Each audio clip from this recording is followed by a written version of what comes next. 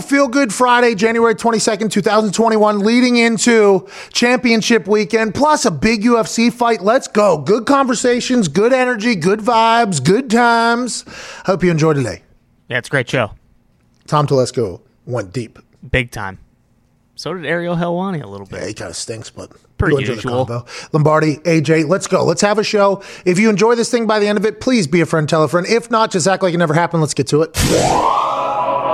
This morning, we learned of the passing of a baseball legend. Rest in peace to Hank Aaron. Thank you for all your contributions to sport, to baseball, to the world.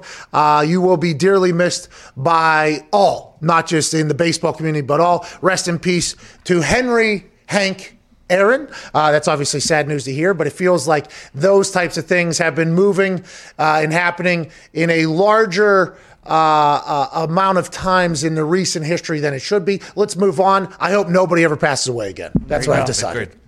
I like that. You're here. That's what I hope. I hope we don't have to do that anymore, even though it does feel like we're probably going to have to. For some time. We might, yeah. We're probably going to have to. I don't enjoy having to say rest in peace, insert name of legend here. Rest in peace, Hank Aaron. We appreciate the hell out of you. There's a big weekend ahead in the NFL championship weekend. Who is going to be representing the AFC and the NFC in the Super Bowl down in Tampa in front of about 25 or 22,000 fans, it is being reported.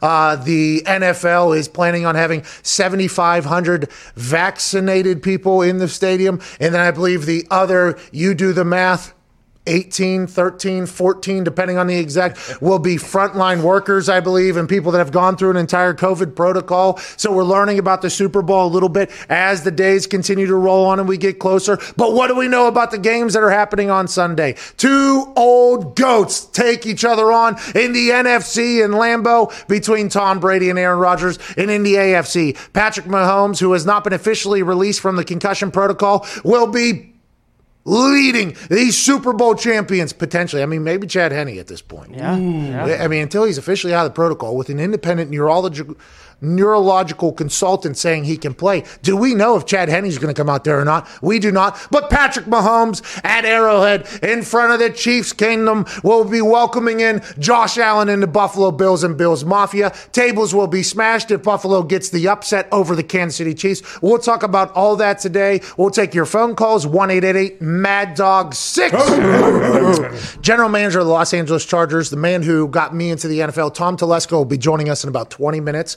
Okay, they just made a big hiring. They brought over a defensive coordinator from the Los Angeles Rams. What was the whole thought in that process? How'd you feel the season went? Let's talk about Herbert. You were sitting there waiting at number 6 or whatever, so going to see what number 5 overall Miami would do. You said if they took Herbert, you would get Tua. To us earlier in an earlier interview, they took Tua. You took Herbert. You were comfortable with Joe, Tua, or Justin. At this point, 1 year later, after watching Herbert play, we got to be pretty pumped up that Justin Herbert is a Los Angeles Charger. We'll talk to Tom Telesco about that. Also, a nuisance. Ariel Helwani will join us in the second hour.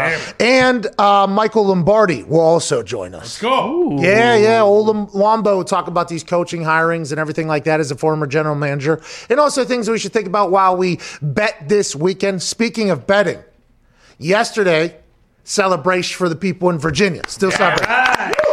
Welcome to the FanDuel family. Get a chance to make some money and bankrupt FanDuel this weekend if you're in Virginia as of yesterday. And I can report with very clear eyes and good information that 6 minutes ago, Michigan is now available on FanDuel. This has been a carrot that has been dangling in front of the Mitten State for some time now. And just like MCDC came in and kicked the table and the door down yesterday, FanDuel did just exactly that today. As of 6 minutes ago, finally, FanDuel Sportsbook is available for the great people of Michigan. Now, listen, Michigan, I want to tell you this. And we have great respect for the people of Michigan. Okay, great respect. Love Michigan. Love Michigan. Best states And although your fucking sports teams stink. Okay, right now they stink. And old MCDC was on Good Morning Football talking about it. how he's going to turn that around. Even though your sports, even though Michigan basketball, I guess, incredibly hot right now. Oh, yeah. Very hot. Okay, so not all your sports stink. Michigan basketball is doing well, and I assume there's some other sports that are also having some success in Michigan. But when we're talking about the main players in the NBA, the NFL, the NHL, not great right now. But now that FanDuel has arrived, let me tell you what's going to happen. Everything's going to turn around. You're going to get to make some money. You're going to be able to have horses in other races, not just Detroit teams or not just your team who has been failing you for some time. Now you have a chance to have a real vested interest in games that don't normally matter to you. Sports gambling makes being a fan of sports much better. Congrats to Michigan getting a chance to play alongside of us every single weekend. I'm so pumped up. They deserve it. Evan Foxy's family and friends are all up there in Michigan. Yep. Obviously, that's where he's from. Mm-hmm. They've been told for the last month or so, or last 2 months maybe, that basically, 2 more weeks, we're going to push 2 more weeks, it's going to happen. It has finally gone through. How pumped are the boys back home, you think? They're so excited because you literally nailed it. All the sports teams stink, so we need a horse in the race, and that's what FanDuel is going to bring for them. Hey, speaking of sports teams that stink, I mean, the Lions have. Yeah. For a long time. Yeah. Mm-hmm. Motor City Dan. He's been making the rounds. Oh, yeah. Okay, will he be on this show? Let's hope. All right? Fingers crossed. We can only hope. Yeah. Mostly so we can, chit-chat with him. We learned he's a big Metallica guy, so the MCDC potentially a little bit of conflicting interest, but it's not our fault that's your name, dude. Okay, it's not our fault. Quick thinking by Frank, by the way, in that entire thing. Pretty magical. But as he continues to talk, I think you're seeing Lions fans start to... Yeah, I'm a fucking fan of the Lions. Because they were actually leaving the team. Oh, yeah. Just maybe a month or two ago. Lions fans have had enough, some of them. Now, granted, there'll always be Lions fans because that's what they are. Mm-hmm. But they have had enough. Motor City Dan has gotten those Lions fans out from underneath maybe the hiding they were in, the camouflage they were wearing. And you got a lot more people saying, I'm here for the Motor City Dan Campbell era of the Detroit Lions. 6 years, lock it in. You got a lot of Lions fans coming back up. Is that not accurate, Foxy? 100% accurate. I'm proud to be a Detroit Lions fan. Okay, all right. We'll talk to Motor City Dan, too, about whether or not he would like to welcome you, if he ever comes, if he would like to welcome you back with open arms or whatever. But the thing is, when he was talking about his press conference yesterday, because, as somebody that tweeted out the mission statement basically for the Detroit Lions, and it went that way. You know what I mean?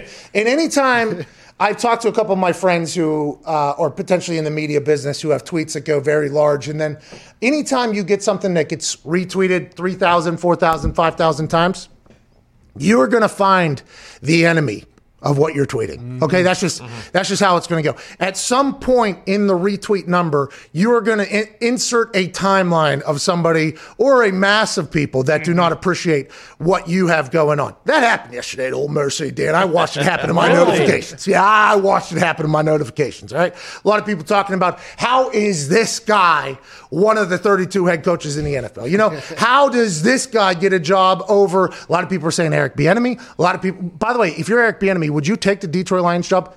That's just a question being 100% real. How many coaches you think wanted the Detroit Lions job? Eric Bieniemy should be a head coach. Listen, a lot of success. We are on that side. But I also would like to ask the question, if you're Eric Bieniemy and you haven't been given an opportunity, would you take the Detroit Lions opportunity because they gave you one? Or would you go, I could probably run this back again with this team next year and probably have a head coach? And hopefully, even though it's been Tuesday, that's neither here nor there. There was a lot of people that hated old Dan Campbell's way of doing things yesterday. I seen him on my Twitter. He was asked about it this morning on Good Morning Football, and he said, I'm talking to Motown here. That's right. That's what he said. He wasn't trying to impress somebody in New York or in L.A. He was he was talking to his players in the city of Detroit. And I was like, I'll tell you what, he's not lying. But he had to know that whenever he started getting into the gnawing of the kneecaps, people outside Detroit and his locker room were going to talk about it. And I think he doesn't even give a single fuck about any of that. No. Motor City Dan Campbell is going to be a lightning rod in the NFL. If I'm watching if his interviews somehow remain the same way they have been here the last, 24 hours? Yep. This is going to be a good run here. And will they win games? We have no idea. Okay? They got no wide receivers. Wide receivers are all gone. Yeah. Matthew Stafford probably out the door. I mean, Boomer Esiason, I don't know who all he knows, but he said he's hearing that Matthew Stafford's out. Did he hear that from us yesterday? Because we just said that. I said that as like, get him out, like save him. But it seems like there's Matthew Stafford's potentially out. He was asked about it this morning. He said it'd be way too early for me to tell you about Matthew Stafford's future or anything like that. It feels like that's going to be a very new team. And it might take a couple of days, maybe a couple months, maybe even a couple years. And that's why you signed a 6-year deal, to find the people that will be the Achilles heel gnars, the kneecap biters, the kicked in the mouth and smile. That's going to be tough, I think, to assemble an entire team. But it sounds like that's what they're looking to do. Will they go 1-16 next year because there's potentially 17 games? Will they go 9-8? Nobody knows, I don't think, at this point, and especially until we find out if Matthew Stafford's quarterback or not. Tone Diggs, your thoughts? There was a wide range of opinions on MCDC here in the office yesterday. What? But as you can say, he resonated with the Detroit fans. He resonated with the Rust Belt fans in this office. Yeah. The one fan that he did not resonate with was the East Coast elitist masshole. Stooge. Which makes sense. He's not talking to those people. He's talking to Rust Belt. He's talking to Detroit. Yeah. He doesn't care if those coastal elitists care. They did not like him. The coastal elitists. No. It wasn't just our coastal stooge that didn't like him. No, that's right. And by the way, I'm not necessarily saying that is a team I would want to play for. Sure. Or a team that I would want to be like my team or whatever. But as somebody who's a fan of the NFL, I'm happy that particular character got dropped into our league. Oh, yeah. Okay, this is just strictly as a... And now, in the NFC North, that might be problems, but it's time to talk about the team of the NFC North, Ty. Ty, this weekend, you're going into an NFC Championship weekend. You had this 1 year ago. We talked to Aaron on Tuesday about the vibes of the team. He said it was very different vibe last year as it is this year. What are your thoughts going into NFC Championship weekend? Knowing, hey, Packers are 120 minutes away from Super Bowl. We're close here. It feels 120 minutes away from Super Bowl championship. It feels a lot different than it did last year. I mean, because last year when they played the 49ers the first time, it was kind of the same story. They just ran it down their throat, and you could tell, like, okay, these teams are in two different classes. So they got the doors blown off. It was pretty easy to just kind of throw that away. I mean, I'm feeling very good. At this point, seeing all the stuff all week, I'm kind of just like, I just want to watch the game. I'm tired of hearing all the bullshit surrounding it, but I think if the Packers don't turn the ball over, I think they're going to win. I will say our show is actually the bullshit surrounding it, so you have to speak about it. I know. And being a Packers representative, that is something that, you have been asked to do a lot. And I can understand how you could say, hey, let's just get to the fucking game. We got 2 hours and about 45 minutes. Well, I'm not saying I'm not going to talk about it. Yeah, we have saying, to. Hey, you should be enjoying this. I am. There's only four teams left. I know. Your team's one of the teams left. You're one of the owners of the damn team. I know. And to be honest, your team's maybe the hottest out of everybody right now, which is what any team is looking to have, is the hot team, the hot hand. That is what's interesting because I think in years past I haven't really thought about like the chemistry of the team until we really started talking about it and you started shining a light on it. Like last year, you didn't see any of the shit that you saw yesterday when they're outside, it's snowing, it's cold, and everyone's dancing, everyone's vibing, having a good time. Like it seems like the team this year feels much different than last year's team. Let's talk a little bit deeper about the headspace of players. Because it's humans out there. It's not Madden. Whenever they're dancing, what does that mean? They're comfortable. Well, why are they comfortable? Oh, because they're confident. Why are they confident? Oh, because they feel good about everything that's happening. So whenever I say, like, oh, they're dancing, they're in a good spot, it's like, well, there's a reason. It's not just because they're dancing. It's like, let's dig a little bit deeper, shall we? Why are they that loose the night before a game and a team meeting? Why are they that loose in practice on a Thursday or a Wednesday when it's their big work day? Oh, this team must be very comfortable with where they're at right now. This team's messaging, whether it's from the coaching or whatever, is probably sounding like, hey, there ain't nobody playing better football than us right now. We got to get to work. There's a reason why teams are loose. And I don't think, you can probably show me a couple examples of it, but I would assume there isn't a lot super loose and tired teams that have gone out there and just got their complete dicks kicked in. Now, maybe it has happened. I'm not sure. But whenever you see a team that's my first go-to. Because anytime I was on a team where it felt like assholes were very tight, the reason why assholes were so tight and everybody was nervous because we had no idea if we were going to win or not. Whenever you're on a team, though, that's having a good time, it's like, this is a group of dudes who feels like, yeah, we're in a good spot right now. It was that the Bills did that, obviously. Yep. They've done that the last couple of weeks. Now, who knows what was happening in videos that don't get released or if somebody doesn't have camera, but the Packers are vibing out there. I mean, you can tell who's confident. And by the way, Final Four, I guess everybody should be, but that's not always how it works. Normally, you're like, oh, shit, I can't believe we're in this moment. I think the Packers were potentially that team last year. Yeah. I think they didn't expect to be there. I don't know if they expected to go.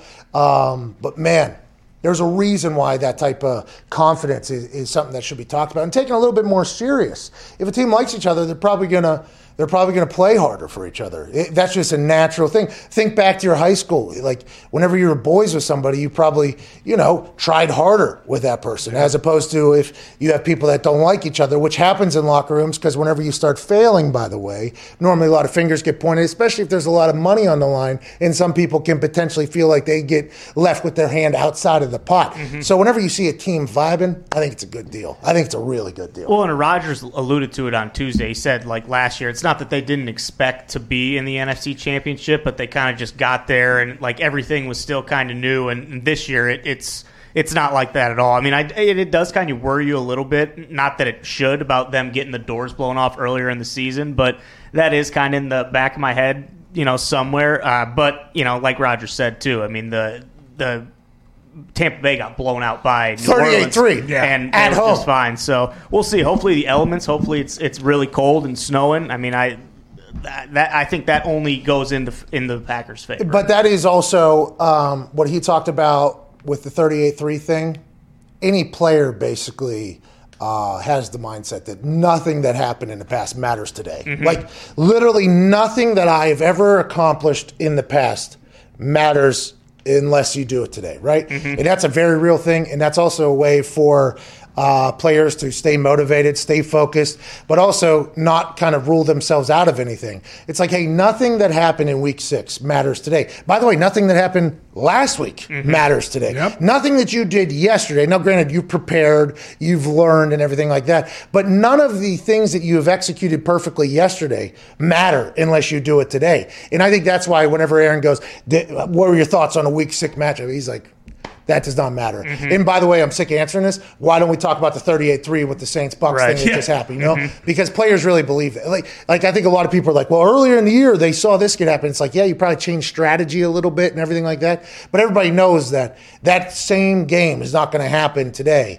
And there is a way to control today. You can't control it. It's just, for me, it's very interesting to see the media's take on things and then what real life is. You know what I mean? Because it's two different things. One has to talk about something. One has to do this something. But the person that's talking about something also has to have stories and everything like that. So I'm kind of starting to understand why people are doing it. I mean, we go bonkers in here when people are dancing. But if somebody can show up and lay a fucking egg, any team can do that. Yeah. Any team can do that on any day. It's happened to the absolute best. That's why week 6 does not fucking matter to anybody. Or it shouldn't matter to you at all either. Championship weekend, real quick, Connor. Your team's probably never going to be in this weekend ever again. You were there for 20 straight years. What's the mindset for the Patriots fans, huh? Glad I had to run for the Patriots fans. I think you're just hoping Brady doesn't make it so that he doesn't win 7, and then you never see him in a Patriots uniform ever again, like Peyton with the Colts. But, I have my money on Bucks Chiefs in the Super Bowl, so I will be pulling for Tom Brady and the Bucks to then lose to Mahomes in the Super Bowl. It's very nice of you to go against our guy. Had to. But you got to do what you got to do. You bet on Tom. It's money. Speaking of what Connor just said, he's got Bucks Chiefs in there with Patrick Mahomes winning another one.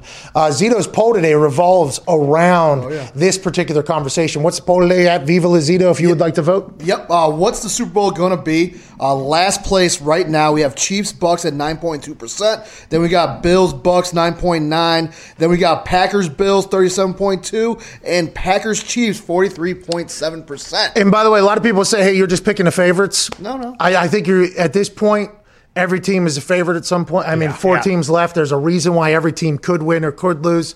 My super boost that's on FanDuel is Packers-Chiefs parlay for them both. And that's hey, I know it's not fun. Home team, they're both favored, everything like that. I mean, I got friends that are on the Buccaneers. I got friends that are on the Bills. Yeah. It's not fun. This is just, whoa. What was on there? Whoa, we get anything? Uh-oh. Oh, I thought we had computer breaking news. I thought we had some. But I like Packers-Chiefs. I just like the Packers and the Chiefs. Those are two teams I think are going to win. I think they should win. But here's some breaking news here from Tom Pelissero. Bucs wide receiver Antonio Brown is out for Sunday per Bruce Arians due to that knee injury he suffered last week that wasn't really talked about on the broadcast, didn't really know about. Then he was moved to day-to-day. What just happened? Somebody just yelled back there? What was that? I know what it was. What was it? Had to have been Nick. Said, "Oh, that's a shame. It's a damn shame." Whoa, dude. All right, so Nick's Steelers fan, obviously, there, and so is Diggs, who's laughing maniacally. This is the guys. Can you guys not move on? I'm laughing at Nick. I'm laughing at Nick. You've moved on. He's moved on. Okay, he's down in Florida. He's with a new QB. He's got a new best friend. And now he's out. That's a shame. He made a hell of a comeback, had a hell of a run going there at the end of the season. Now he's out for the championship game. I would assume he'll be back for the Super Bowl if they make it. But now he's one less weapon. Will Gronkowski, Evans, Godwin, Leonard Fournette, Ronald Jones, Cameron Brate, Scotty fucking Miller. Scotty. Is that enough weapons to go into Tampa or into Green Bay and get a dub? We shall find out. Joining us now is a man that was with the Indianapolis Colts for a long time. I believe he was even potentially at the Bills with Bill Polian at one point because he is a Western New York, upstate New York guy, I believe. He is now the general manager of the Los Angeles Chargers. Last year, obviously, big-time draft with Justin Herbert leading that whole thing off. He panned out to be pretty good. Ladies and gentlemen, general manager of the Chargers, Tom Telesco. What's going on, Tom? Thanks for having me on. Hey, thank you for joining us. Every time I talk to you, I feel like I get educated in football, and I feel better and better about the thought that a guy with as big a brain as you said, maybe this kicker from West Virginia could be our punter. I very much appreciate that, Tom.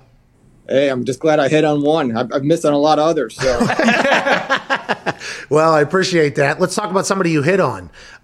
This season, obviously the circumstances surrounding Justin Herbert's first start, not ideal. But once he gets in there and he has the season he has, throwing to spots, the ability to, it felt like even though he's more of a quiet, reserved guy, he was running guys over. He was celebrating, feel like he had good command of the team. You have to feel very good about Justin Herbert being the guy you selected last year in the first round and being the face of your franchise here for the next 15 years potentially. It was really great seeing him develop the way that he did. And it was interesting because that first game that he went in and played against Kansas City, that was the first time his teammates and his coaches had ever seen him play live before because, at training camp, we had no preseason games. We had no inter-squad scrimmages, and even in those, you don't hit, it's not full speed, full contact. So, they saw him in training camp. They saw him throw the ball, but again, there's a pass rush, but he knows he's not going to get hit. So they hadn't seen him play live until that Kansas City game, and, he took it and just took off. And there was one play in that game where he scrambled to his right, and he took a big hit from one of their linebackers, and their linebacker hit the ground and was probably concussed. Sleep. Down for a while, and Justin got up, stepped over, walked back to the huddle, and our sideline was like, wow. So that kind of, you have to see those things. His teammates need to see that and to see the type, and that's how you start to lead, when they see, what your toughness level is, how you handle your in-game situations, and it just kind of grew from week to week after that. Tom, evaluating quarterbacks on whether or not they'll be able to transition, which, by the way, I would assume why That's why a lot of the players on the team were like, well, we haven't seen him live. And we've all seen quarterbacks that are great in college. Then for some reason, when they get in the NFL, they just can't figure it out. When you were evaluating Justin Herbert, what are some things that made you go like, okay, I think this guy's game, there's a likelihood that this guy's game will transition into the NFL. Not that they all will. I mean, there's a long, long list of people that have not made it. But what were some traits you think you saw from him in college or in a meeting with him that whenever he got to the NFL, he would do exactly what he did? Was there anything you could kind of put your finger on? Well, I'll tell you what, our scouts did a great job. Kevin Kelly and the whole staff, we had scouted him very hard for 2 years, really, because we thought maybe he would declare the year before. So we were preparing like he may declare for the draft. So we've done 2 years of really heavy research on him. And it's like trying to put a puzzle together. I mean, the projection from any position in college to the professional level is difficult to make. With quarterbacks, it's even harder. But with Justin, you just start with the intangible part of it, as far as his makeup, his intelligence level, his football intelligence, his work ethic, his drive. It was all exactly what you would want in a franchise quarterback. So that was the first thing. And then you look at the physical skills that he had, his size, his athletic ability, his arm strength, his release. That all goes together. And then in college, I mean, they won a lot of games there. He didn't turn the ball over, and they showed that same thing here. Knock on wood, he protects the football, but can still make some big plays. But he led his team, and he did it in different ways at Oregon. He did it with his feet, did it by running. And he tried to put the whole package together and try and figure out, does he have enough traits that we think he'll project to this level? We thought he did, and he's turned out very well so far. When he cut his hair, did you think he was going to suck or what? When I got home, my kids weren't happy about it. His hair was to start with. So, yeah, that was an interesting moment. Didn't change anything, though. Still played the same. Yeah, I'd say you guys got some wins after that. The year, you guys were in so many games. I mean, it had to be heartbreaking as a fan, but I would assume as a general manager as well. There were so many games we thought you all were going to win. Like watching every game, Herbert was getting hot, making decisions. It was like, all right, they're in it. They're up 4 at this point with a certain amount they got this left. And then you guys started winning games, by the way. 4 out of the last 5, I think it really started going there. What do you think it was that kind of took it to the next step? How did you guys learn? How do you think the locker room learned how to win? What do you think it was? And you expect to see more of that, but how does that carry into next year, you think? Yeah, I mean, it's a credit to the coaching staff that was here last year. The guys continued to play hard, even though we had a bad loss to New England late in the year, very bad loss. And at that point, we were out of it. We weren't in the playoff race. We still had 4 games to go.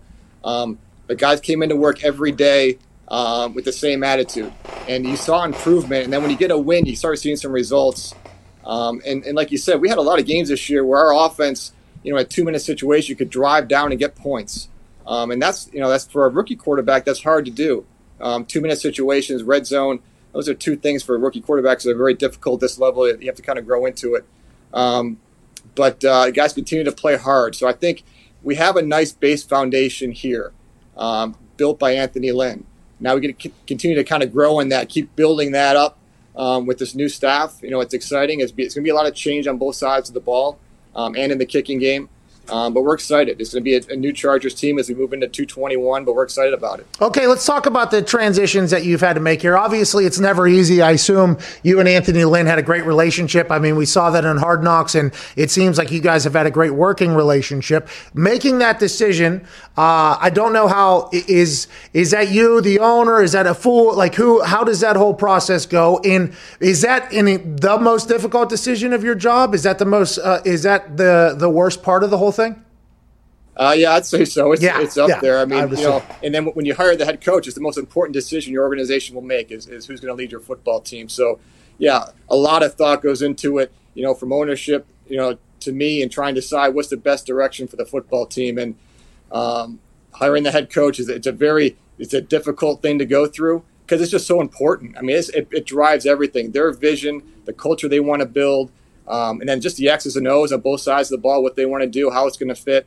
So it's a long process. It's a grueling process, but it's something you go through and you work as a group together and try and find the best coach you can. But yeah, it's not a pleasant process at the forefront of it, but I think we got the right guy in the end. Yeah, we'll definitely talk about the guy you chose to hire. He doesn't, unless he has to move, I guess, south a little bit in the city there. That's a good move there to kind of save that whole thing. But the Matt Rule just came out and he said that they were so extensive in the general manager hiring because he was a new head coach and got a chance to really pick the brain of a lot of people and everything like that. Whenever you're doing the interview process, because it's getting talked about now more than ever with everything, and it's Zoom calls, I'd assume, what is going on in those conversations? What is being asked of the coaches? What are some, like, is there any of those combine-like questions that general managers sometimes ask players? Is there any of that, or is it more like strategy, scheme, vision, and how can somebody do well in those versus not do well in those? Yeah.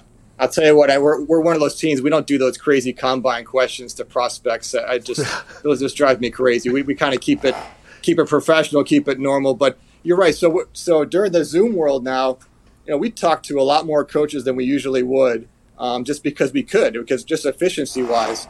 And it is great to be able to talk football with that many, really great football minds. People you usually wouldn't have a chance to talk to and see what their vision is, see what they think of our football team. But most of the interview, like there's three parts of the process when, at least how we handle it when we're hiring a head coach. One is their resume on the field, and that's pretty easy. I can put the tape on, I can watch the Rams defense, I can see how the players performed for Brandon Staley and his staff there. So that's part of the process. The second part is the interview, which is very big, and a lot of the interview is just based on what's your vision for the culture, how do you want to build it, specifically how would you implement it, and then a lot of it is offense, defense, and special teams, and the X's and O's part of it. What kind of staff you want to put together, what traits those assistant coaches have to have, and then it could even get more detailed into how you handle training camp, how you handle the regular season schedules, practice schedule. I mean, it could go on for hours and hours and hours. You have to, and each interview kind of goes in their different ways. You may talk about your own personnel. And the third part is that vetting process of talking to other people that know that coach, but trying to find objective opinions, fair and balanced, which is not always easy to do. And a lot of people have agendas. And the same thing when we scout players. I want to get objective thoughts on them. Just like when we scouted you at West Virginia, we would talk to all the people at West Virginia about you, and they gave us the full scoop. And then you came in to visit with us, and it was all yes sir, no sir. I'm like, I don't know. It's just West Virginia. But he seemed like a great kid when I met with them, in the meeting room. So we try and put that all together, and look, it turned out just fine. Well, they had a couple. To find those objective comments from people, and then try and tie it all together after that. Yeah, there were some bumps in the road there early, but one big one. It was all alleged, obviously. But aside from that, I think we kind of turned it around. I thought you were going to hire Dable. You went to high school together. That was a foregone conclusion. Yeah. Somebody came on. Orlovsky came on our show and said, "Why do you think Chargers haven't hired a head coach yet? They're hiring Dable. Went to high school, offensive guy. Look what he did with Josh. You'll do it. Was that? Why didn't you hire Dable at some point? I heard." I've been very fortunate. I'm watching the Bills-Ravens game last week. They showed both offensive coordinators up in the booth, Greg Roman and Brian Dable, and they were both teammates of mine, one in college, one in high school. So I've been very lucky to, be around some great coaches. And I've been in the league for 25 years, so I've also worked with great coaches. So, it was an interesting footnote. I've known Brian a long time. He's an excellent coach. You've seen that this year, and I've seen that throughout his career. But as we went through this process, we tried to keep an open mind through the whole process. There were no favorites. We didn't rank the candidates. I just didn't believe in that. It's really the same way I look at the roster. As we go through training camp, I don't start looking at numbers and try and look at position groupings until way till the end. I want to get all the information in so we can make a really good decision. But Brian was great. He had a great interview, actually great resume on the field. Obviously, everyone speaks highly of him, and I know him well. But we just felt like in the end we felt Brandon Staley was the best person for this job right now. Listen, definitely want to talk about Brandon Staley being a head coach and everything you guys got cooking over there. But I would be remiss if I didn't ask, did you interview Motor City Dan Campbell? Did you interview Motor City Dan Campbell to be the head coach over there? Did he get an interview with you guys? We did not, no. Oh, damn. Did you see his press conference yesterday? I saw a clip of it, yeah. Man, is that what Coach Brandon Staley's going to be like? Are we non-kneecaps? What's he kind of like for those of us outside of LA? There's different personalities of coaching. There's no one way to do it. Bingo. Dan Campbell is we did a lot of research on Dan a couple different times, and I had a chance to watch him up close. We practiced with the Saints twice in training camp for more than a couple days. He is a great leader, as you could see I saw the one clip, but he can lead a football team. That I know. Brandon Staley, just different personality, obviously. I kind of forgot your question there at the end. What were you asking again? What's he going to be for Dan Campbell? His name. If you watch it, by the way, you're not going to find time. You got a lot to do, obviously, and all that. But if you find some time, I would recommend you slot out 2-3 hours and you watch that press conference from yesterday. It was a long one. But Brandon Staley, for those of us that don't know him, what is it about him you think that's like, okay, this guy, because he's getting maybe the next generation of the league with Justin Herbert right now. Obviously, you believe that already. I'm just saying from the rest of the world, Justin Herbert potentially the next face of the NFL here in this entire thing. The Chargers job was one that everybody was like, if you had to pick a job, it feels like the Chargers is the one. You got a quarterback, you got a team, the roster is loaded at this point. Special teams can be good to go. It's like, why was Brandon Staley the guy? And what do you think is going to be like what he's known for as a coach, or what's his style, you think? Yeah, well, we have some work to do on special teams, but no, we're excited about Brandon. I mean, we were looking for a football coach. It didn't matter offensive side of the ball, defensive side of the ball, or special teams. We're looking for a football coach that can coach the whole team. Obviously, he's come up more on the defensive side as a coach. He has a little bit of offensive background as a high school and college player and a college quarterback, and I think that does help to at least have, for 4 years in college, had that vision of being in the huddle as a quarterback and looking at the defense from a different direction. But he has, and if you had a chance to see some of his press conference yesterday, he has a very high maturity level.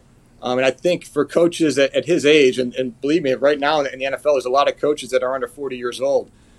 You have to really high level maturity for this job, which he does.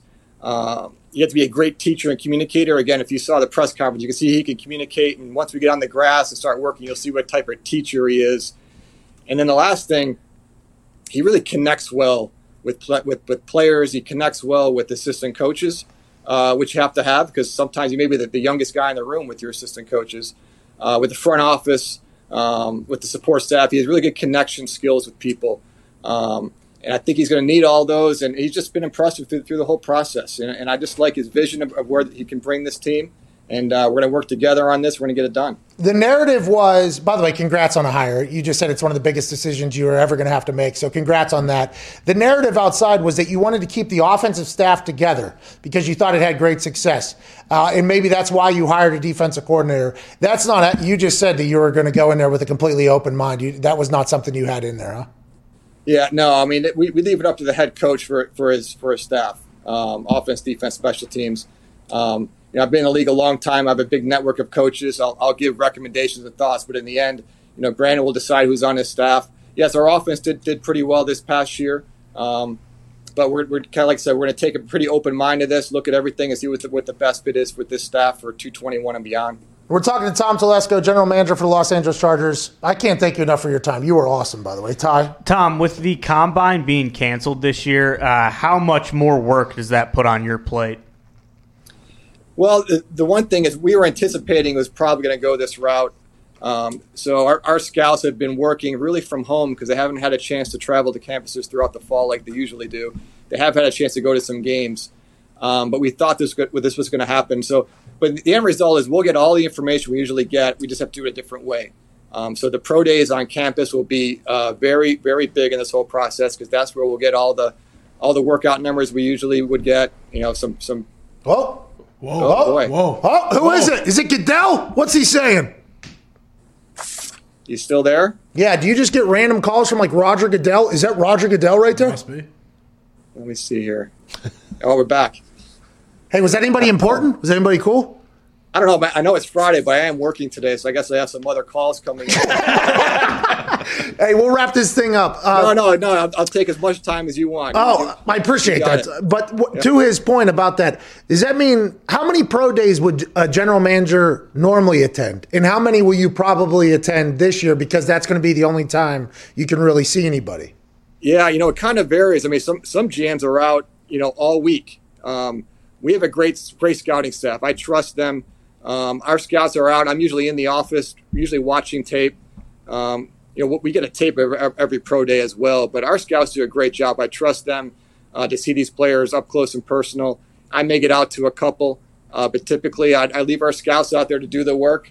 But like I said, the pro day is going to be big this year. No combine to see a player work out. we haven't seen a player practice all year, which is different for how we scout.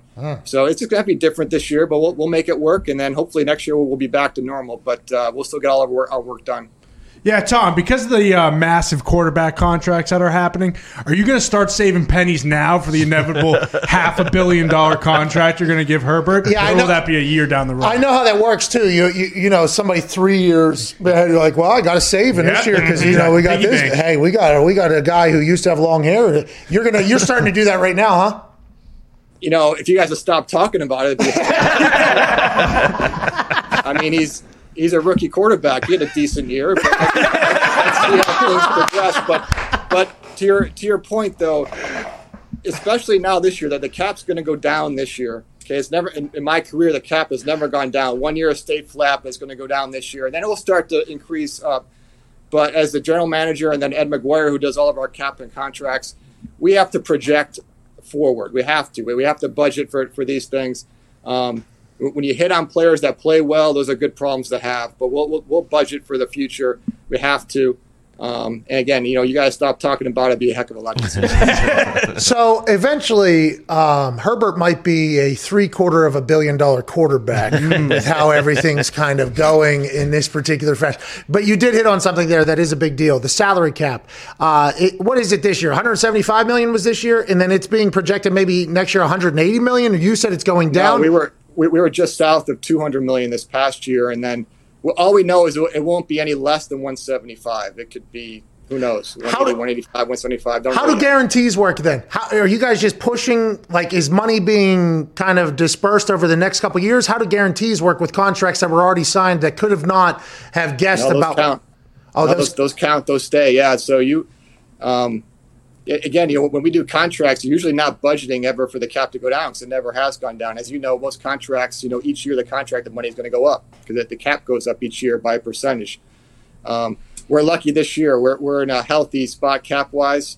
But those guarantees, whatever contracts have been signed already, those stay. Those do not change. Wow. All right. We think we went into an assumption that normally in the offseason, you can tell who is a big name that potentially is going to get cut just strictly by looking at their contract versus what their guarantees are. With the salary cap going down, I would assume we're going to see a lot of movement on rosters. It's going to be a fascinating offseason. Yes, it really is. And now, do you have to plan for that to think like, okay, there might be some really interesting names that become available for us? Is that something that as a general manager you have to prepare for? Yes, because this is, like I said, this is something we've really just came on within the past year, and something nobody had planned for this a couple years ago. So as we go through our planning with our own team, and then we look at the other 31 teams, we have to try and make some preparations. That's the market could be a lot bigger than we anticipated. We don't know yet. We just don't know. This is the first time we've gone through this, but between free agency and the draft, the way the draft will be this year, the way it's just going to be different with no combine, it's going to be a fascinating offseason as far as how teams build the organizations. Who you drafted? Hey, figure it out. Tom, figure it out. Tom, I mean, what are you doing over there? Jeez, just hired a coach. Let's get right to who we're drafting. I mean, what are we doing? Oh, man. It's you finish the season. The day after the season's over, you're on to the head coaching search, and that's a grind, and it turned out great. And then now you start transitioning into planning for next year, draft and free agency. Thank God our scouts do this every day for 365 days a year. Right now, they have a better feel for who's out there, what our draft board looks like than I do. I'll start meeting with them in a couple weeks and get this narrowed down and see where it goes. We picked number 13 in the first round, and see where it goes. Hey, don't be scared to make some moves so we have something to talk about. Ladies and gentlemen, general manager, because you should care strictly about the people that have to talk about your moves, Tom. There's just something to think about. General manager for the Los Angeles Chargers and the man who's responsible for me making it into the NFL, Tom Telesco. Thanks for having me on. Hey, you're awesome, man. Thank you. Most guys have tried a lot of different ways to, try to last a little bit longer when making love. Think about your baseball team. That's a boring sport. That'll turn me off, right? Yeah, absolutely. Maybe you start listing off cities and states. Maybe you start doing the alphabet backwards. Whatever you end up doing, you need to not do it anymore. Knock it off. None of it's going to work. Okay? Before the time you get to the the shortstop. It's already happened. All right? That's right. What you need is a real tag team partner whenever you're going in there. And our friends at Roman created just that with Roman Swipes. Roman Swipes are a swipe that comes in a discreet, unmarked package that shows up at your door. Then it's in a tiny little packet that you put in your pocket, small enough to fit in your wallet. Then right before it's time to make some love, right before it is time to go ahead and try to procreate, maybe. Whenever it's time to go and put on a show, you go ahead and rub the swipe on.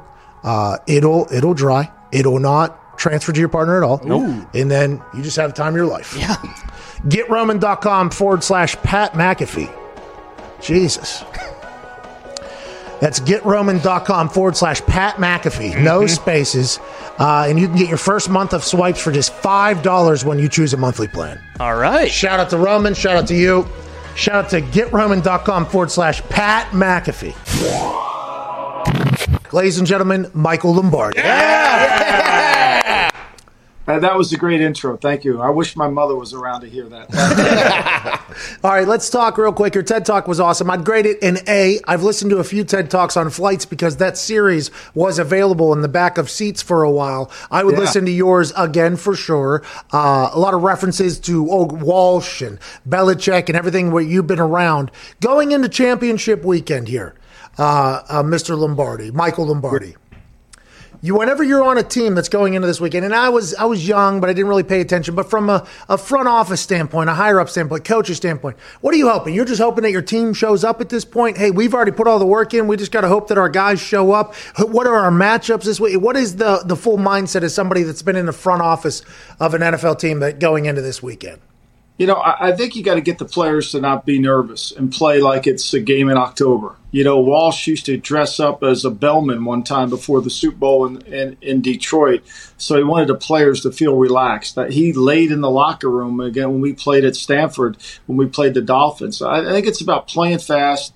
He always believed these games you needed simple game plans. You needed like a clean, crisp game plan, execute the things you do really well, and then play really fast. And just make sure that every third and short situation, you've got multiple outs to do it.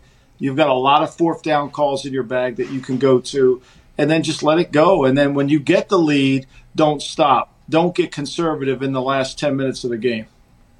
Mike, what do you think they tell the defense then? Like when offense maybe have a simplified game plan, obviously they know third down is big. Like how does the defense make adjustments? Well, I think the defense has to really, the key to defense, because the crowd noise is gone this weekend. So, you just got to really urge they get off on the ball. I mean, that's the most important thing because they don't have to worry about hearing the snap count. They can see it.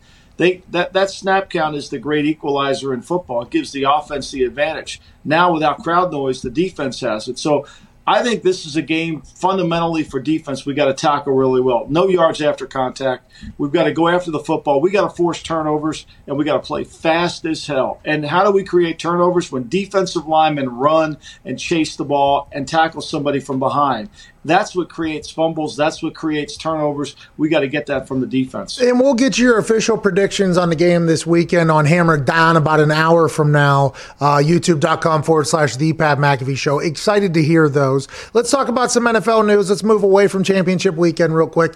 Motor City Dan Campbell, MCDC.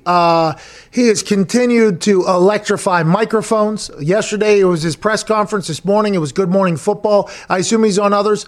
How was he not a head coach maybe 15, 20 years ago? How is he not already maybe the name of the trophy that the Super Bowl winners get? How is this guy not the guy in coaching yet, Lombardi? And what are you expecting out of him, Mike?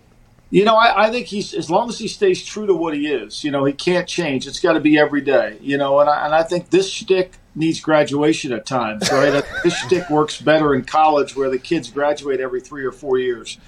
Pro players, they every 5 years with new contracts, so it might work. But as long as he stays consistent with it, as long as he's able to do that, I think a lot depends on who he hires as defense coordinator, offense coordinator, intellectually how that works. But I see him as a head coach. I see him as a leader. And I like that. I think we need more of that in the National Football League. I think we need more guys watching the game than looking at their call sheets. So I like that. And I hope he's successful. I hope this transposes other guys to get head coaching jobs that are leaders. For me, I've said this many times. If I were Roger Goodell, I would spend a lot of money setting up a leadership academy. I'd call it the Jim Brown Leadership Center. I'd do it in some NFL town, and I would invite as many minority coaches to come attend. I would teach leadership year-round at that clinic because that's the only way we're going to help minority coaches become head coaches in the NFL. Campbell's an example of what the program could look like if it were successful. And there's a lot of people, by the way, that are going to say they do not want their head coaches to look like that. But what you're referring to is as opposed to just a strictly X's and O's person, like actually being an overall, because a lot of these young coaches that have gotten hired over the last couple of years, they're just play callers. Now, do they have experience as leaders? Maybe in their youth sports or something like that, but they're strictly known as play callers.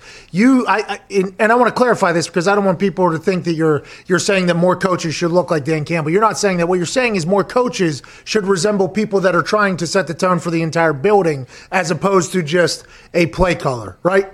Right. More like Mike Tomlin does it his way. Belichick does it his way. Harbaugh does it his way. Campbell's going to try this way. I'm not saying it's going to always work, but that's what I'm looking for is be authentic, be the head coach, be the leader of the program, run the program, and have everything run through you and be authentic when you do it. I think that's a void. And what happens is we have guys that are looking at play sheets and they miss the whole element of leadership. And I think that's what has to show up in an interview. No owner is going to give you control of a $2 billion franchise if you can't lead. And yet they're doing that because they think they can supplement it. I mean, that's what's happened at Philadelphia. Philadelphia values they think the organization can carry the head coach. I believe the head coach carries the organization. Ooh.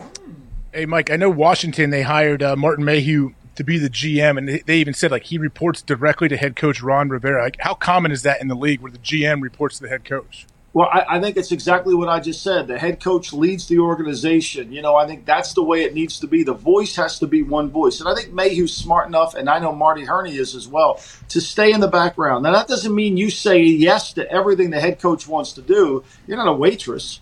What you're trying to do is the things that you feel are important, but stay in the background.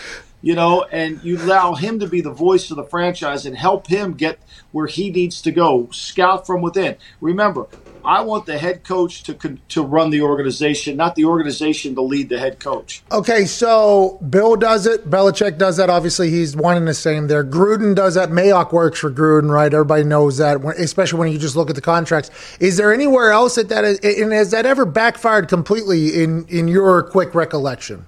Yeah, I mean, it does backfire. I mean, look, Kyle Shanahan, there's nothing that happens in San Francisco that Kyle Shanahan doesn't sign off on. Now, that's no disrespect to John Lynch. That's just, it's in Kyle's contract. I mean, he's got it all. Yeah, I think when you give it to the coach who's not equipped to handle it, who doesn't work as hard to do that, when you give him too much authority, I think when you look at, let's go back to Green Bay, AJ, when, McCarthy. When they broke the model, when Mike Sherman had it. Oh. And Mike had too much authority, that wasn't good for the organization, and they needed to peel it back when they brought Ted Thompson in. So I think that it has to be the right guy you give it to. And like Kevin Colbert at Pittsburgh, Kevin might have it in his contract that he might have final say on certain, but they allow Tomlin to run the organization through him. That's the key. What are your thoughts on,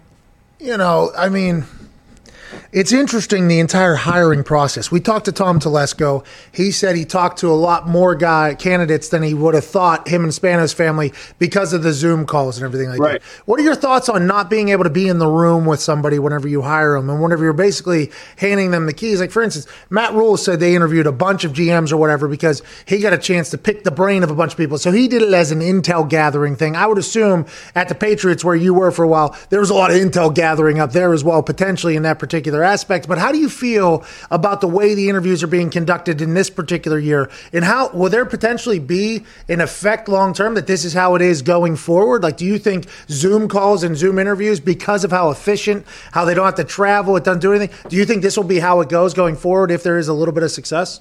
I think there has to be. I think the Zoom has really helped all of our lives. I mean, no travel allows you to get more work done. I mean, just think about it from an area scout standpoint. He can stay at home. He's watching tape. You're getting way more work done. You're not chasing airplanes. You're not on the road going to a rental car place. Time equals money. And the more you can stay at your desk and work on tape and work on the things being around your team, it's better. And then, look, You wouldn't interview all the people that you interview if it wasn't for Zoom. And this Zoom allows you to kind of peek behind the curtain a little bit. The people, well, I really don't want to talk to that guy. You know, I got to fly him in. No, you put him on Zoom. I think it's really, really going to be the next step. We haven't changed scouting. I got in scouting in 1984. We were on 16-millimeter tape at the time, and you had to go to the school. You had to go to, West Virginia to watch Pat McAfee punt. You had to go to Ohio State to watch A.J. Hall. You had to go to those schools to watch, and you only got to watch the games that were available on the 16-millimeter tape. Today, I could sit in my house and I can watch whatever game I want to watch.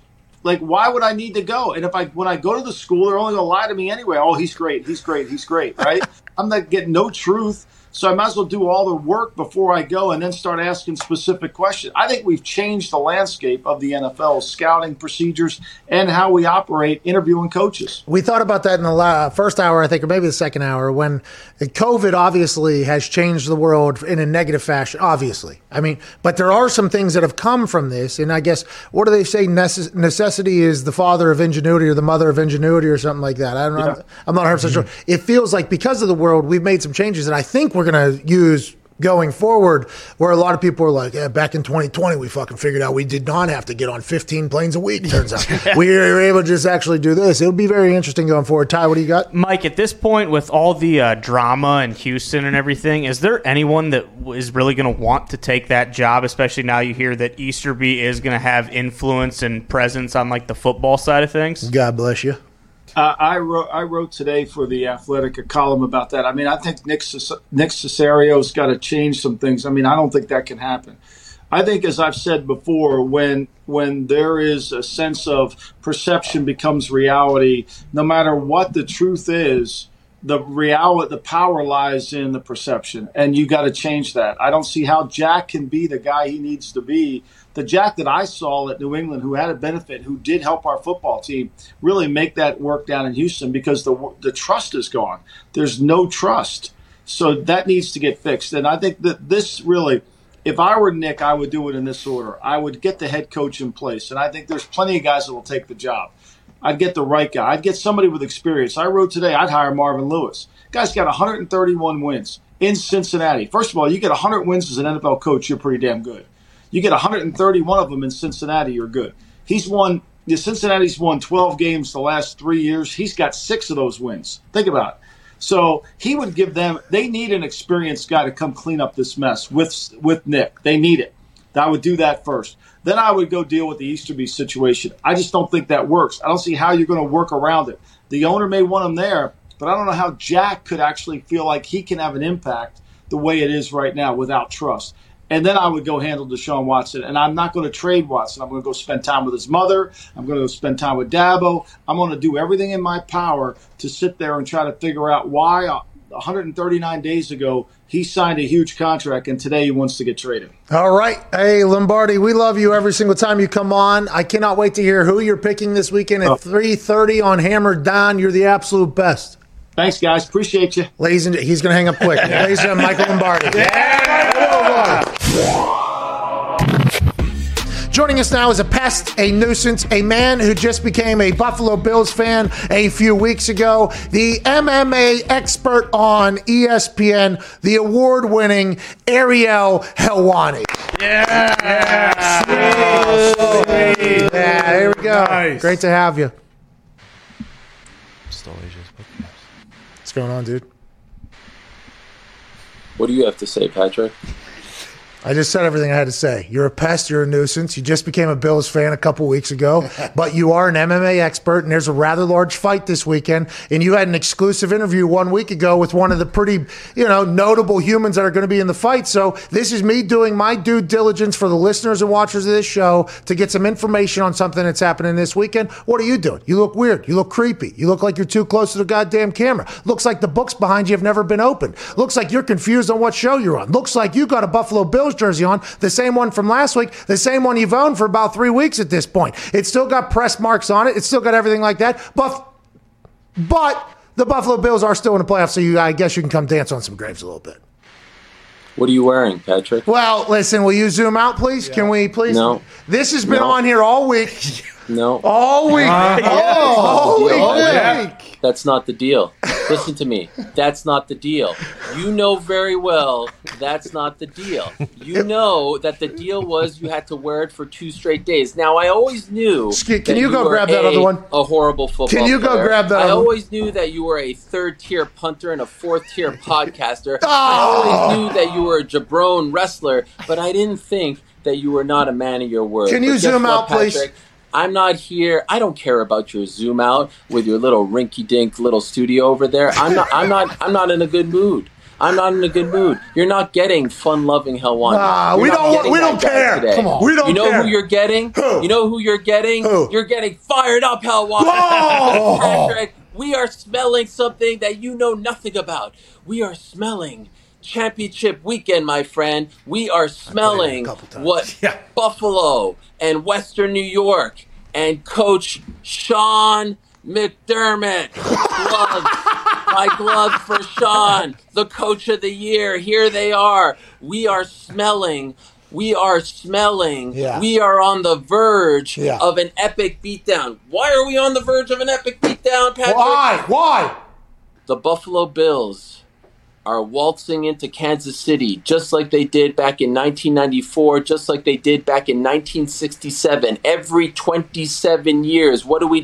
We play the Kansas City Chiefs in the AFC Championship. And what did we do back in 1994? I know you have no idea what I'm talking about, but let me educate you because you just started watching football 10 years ago. We beat Joe Montana and the Kansas City Chiefs. And who was Joe Montana? I know you don't know this, but he was a pretty damn good quarterback. Okay. And you know why I bring this up? I bring this up because a lot of people say that Patrick Mahomes is a pretty damn good quarterback. Well, guess what? I hope he's taking his vitamins. I hope he's on his P's and Q's. I hope we get the best Patrick Mahomes because he has never seen anything like the likes of Jerry Hughes and Jordan Poyer and Micah Hyde are going to do to him and his entire offensive crew. It is going to be a beatdown of epic proportions, just like your mealy-mouthed little viewers over there who like to come at the king. Because if you come at the king, you best not miss, Patrick. Yeah, you wear that right now. Put it on. Okay, put it on. I'm going to point out a couple flaws, all right? We tried to buy merch from you, and this is obviously the first time anybody's bought Helwani merch. Yep. The actual person that creates these called us and said, like, hey, are you sure? This is not normal, okay? So then we said, yeah, we need to. We were kind of forced into it because of fucking... Put it on while you do this. I want the clips. All right. I want it clipped off. All right. We ordered 2 XLs, okay? We ordered 2 extra large hoodies because I ain't some tiny little pencil neck jabron like yourself. All right? Let's go. I don't got all day. You sent us a goddamn 2 mediums. Come on. Like a sausage. Put it on there, big boy. Put it on. Put it on. Just squeeze into that. Oh, come on. Look at this. You've never looked better. This is what you said. This is your business. This is your business. Shit. Stretch it out, Patrick. Stretch it out. I thought I could. Stretch it out. I thought I could. Fat guy in a little stretcher. There he is. Patrick McAfee. He's never looked better. Anyways, stretch it out. I want all the smoke. Want it all. It's not going to be able to, dude. It's not. It's literally not. Guess what? This doesn't count. Well, because what I'm saying is they're sending us 2 new ones next week, and I will wear them. So your entire thing about me not having any whatever, I tried. We wasted money on your shit. Yeah. We did the whole thing. Paid full price. And it's tough, bro. How are you supposed to? Look how good you look. I feel like your biceps are defined. I feel like that color is fantastic on you. It's really bringing out your eyes. I have to say, this whole thing is actually working out really well for you. Yeah, I think so, too. I haven't had to wear any of your shit merch because it didn't come in the right size. Ask one of the peasants over there to just pull it from the back, just like stretch it out for you. Hey, don't you ever talk about these boys like they're peasants. These guys are living large. They're in a big tax pay. Hell yeah. These boys pay a lot of taxes out here. Hell yeah. Anyways, there is a reason for you to actually be on the show this time instead of just coming the Buffalo on. Bills.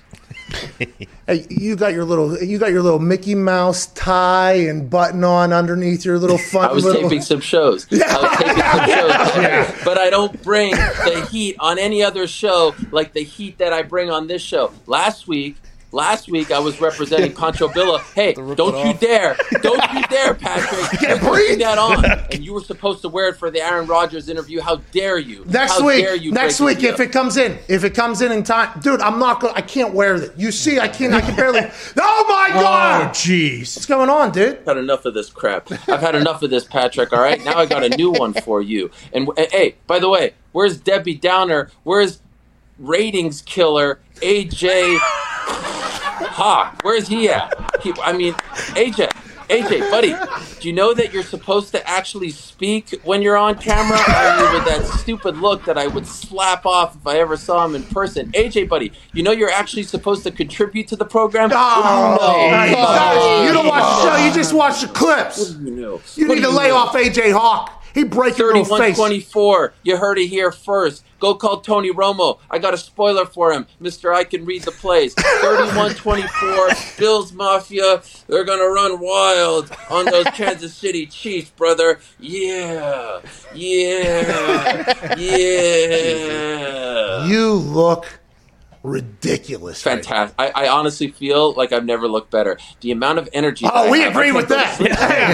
The world agrees with that. Put the mask on. You look great. But can we talk about what you actually know about now at this point? No.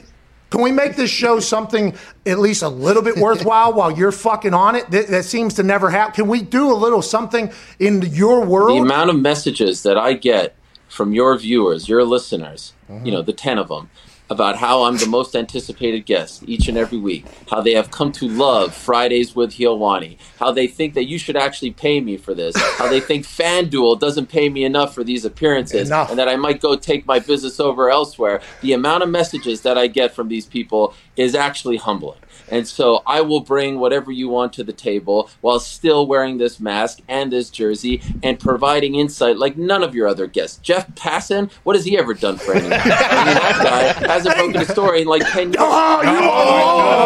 He did a Barbara Walters piece the other morning on Get Up. That was, Jet Passan did say on ESPN, a naked, erect penis just the other day in a big breaking news that's going to change the landscape of a lot of things for the better, obviously. So do you take it easy on Jet, okay? Jet Passan doesn't deserve that. Now, can you get into your little Mickey Mouse character that you are on television, on ESPN News, and whatever award this is?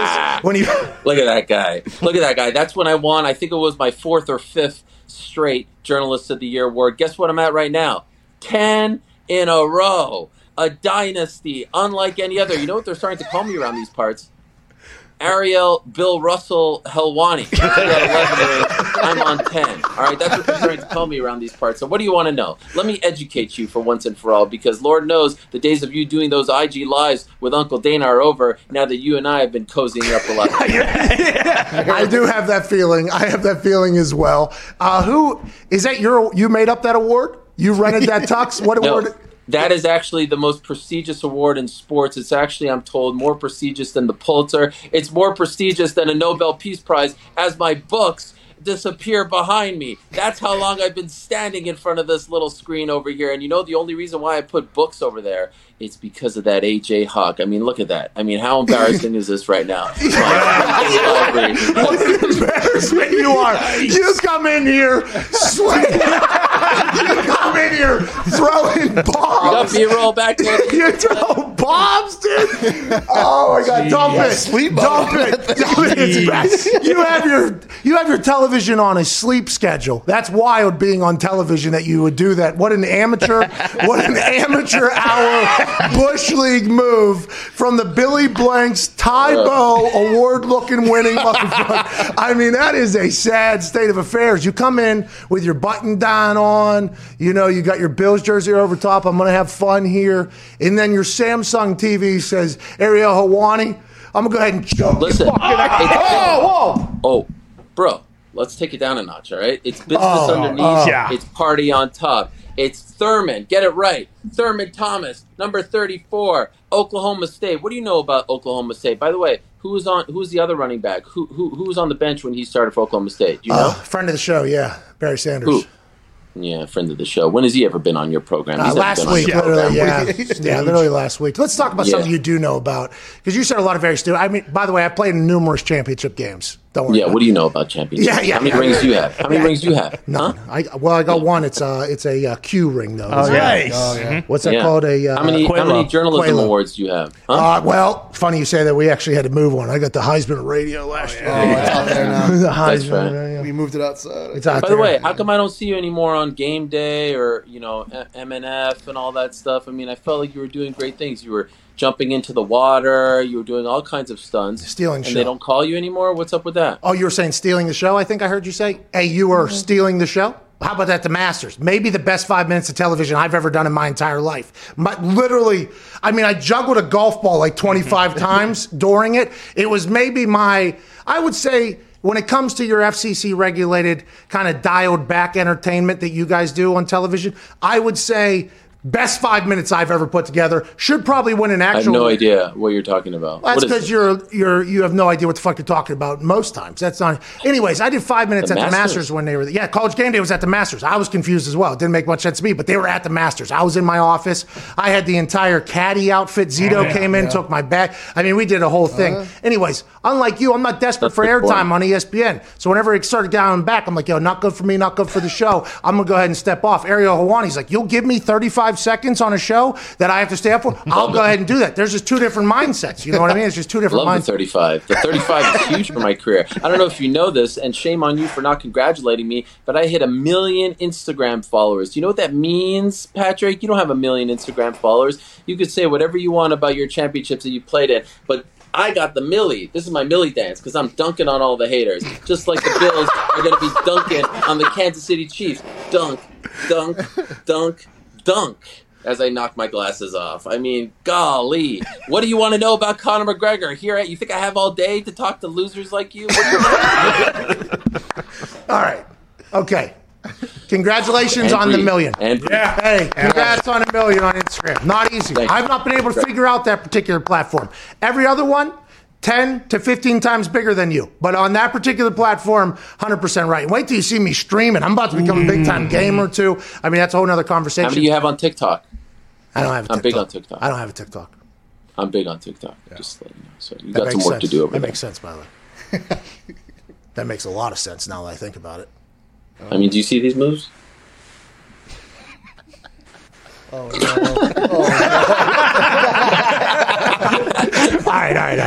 All right. Big. I got to take this off.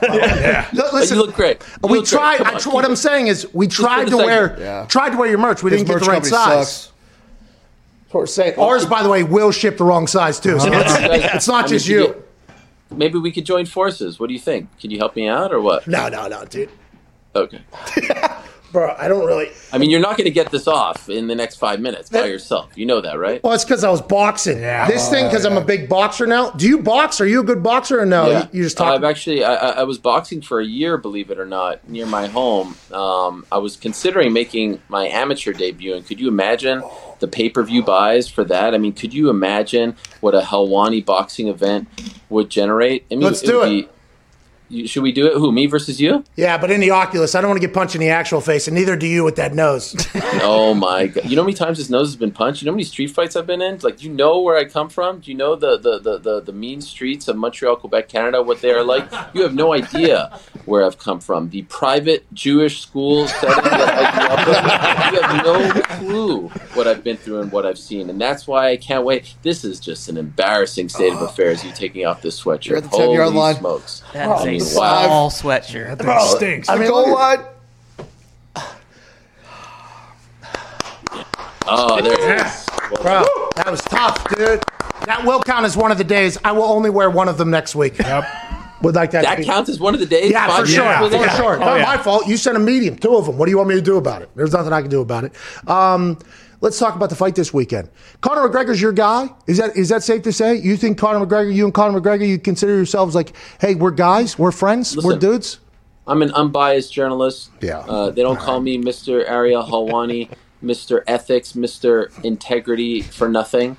Like I said, 10 in a row, all that stuff. We don't have to go through the resume again. So listen, I don't have a guy per se. I'm just a guy making a living here covering a sport. Okay, I'm just that kind of guy. All right. So you want to call me his guy? You want to call me the co-sell to his Ali? That's on you. I didn't say it. Okay, so you're friends with Connor. In your conversation last week that we all watched at 8 a.m. on SportsCenter, they really wanted that to go big. Sunday, 8 a.m. 1.4 million views on YouTube. Hey, by the way, awesome. Yeah. Awesome. Congratulations. That's great. That's really good. I'm happy for you. They put it, though, at what? It was the 6:30 SportsCenter. Well, that was like the abridged version for the early risers on a Sunday morning, but we all know where the real bread is buttered, and that's on YouTube, and I'm happy with that number. Where we work.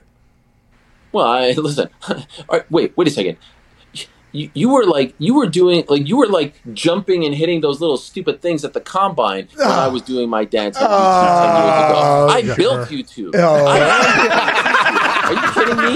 You're trying to claim that you've been on YouTube for 2 years and all of a sudden you run the YouTube show? Go ask the people of YouTube. Go to wherever they're based. Palo Alto, I don't know where the hell they're based. Go ask them who Ariel Helwani is and the foundation that he built for losers like you on YouTube. Don't you dare try to steal that shine. That blood and sweat and tears that I put into YouTube. All right. All right. Hey, you're right. Hey, I need to pay you respect. I need to pay you respect. Great researchers over there. You need to get some of those on your squad. All right. Be like Jim.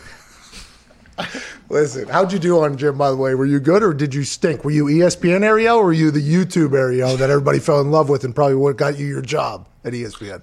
Jim texted me personally afterwards, and he said, let me tell you something. I've been in this business for around 30 or 35 years. Never have we had a guest that electrified our audience quite like you. I mean, holy smokes. How much they pay you over there at ESPN? I said, Jim, a bit uncomfortable for me to talk about it. I mean, it's really not your place to ask me that type of question. But rest assured, they treat me very well. I'm very happy over there, and I'd be happy to boost your ratings just like I do for that Jabron Pat McAfee every Friday. Is this like a set thing? Are we doing this every Friday now? Like, no, is this? No, Bills lose, you're gone. Yeah. No. If the Bills were to lose, there's a good chance you and I potentially never speak again.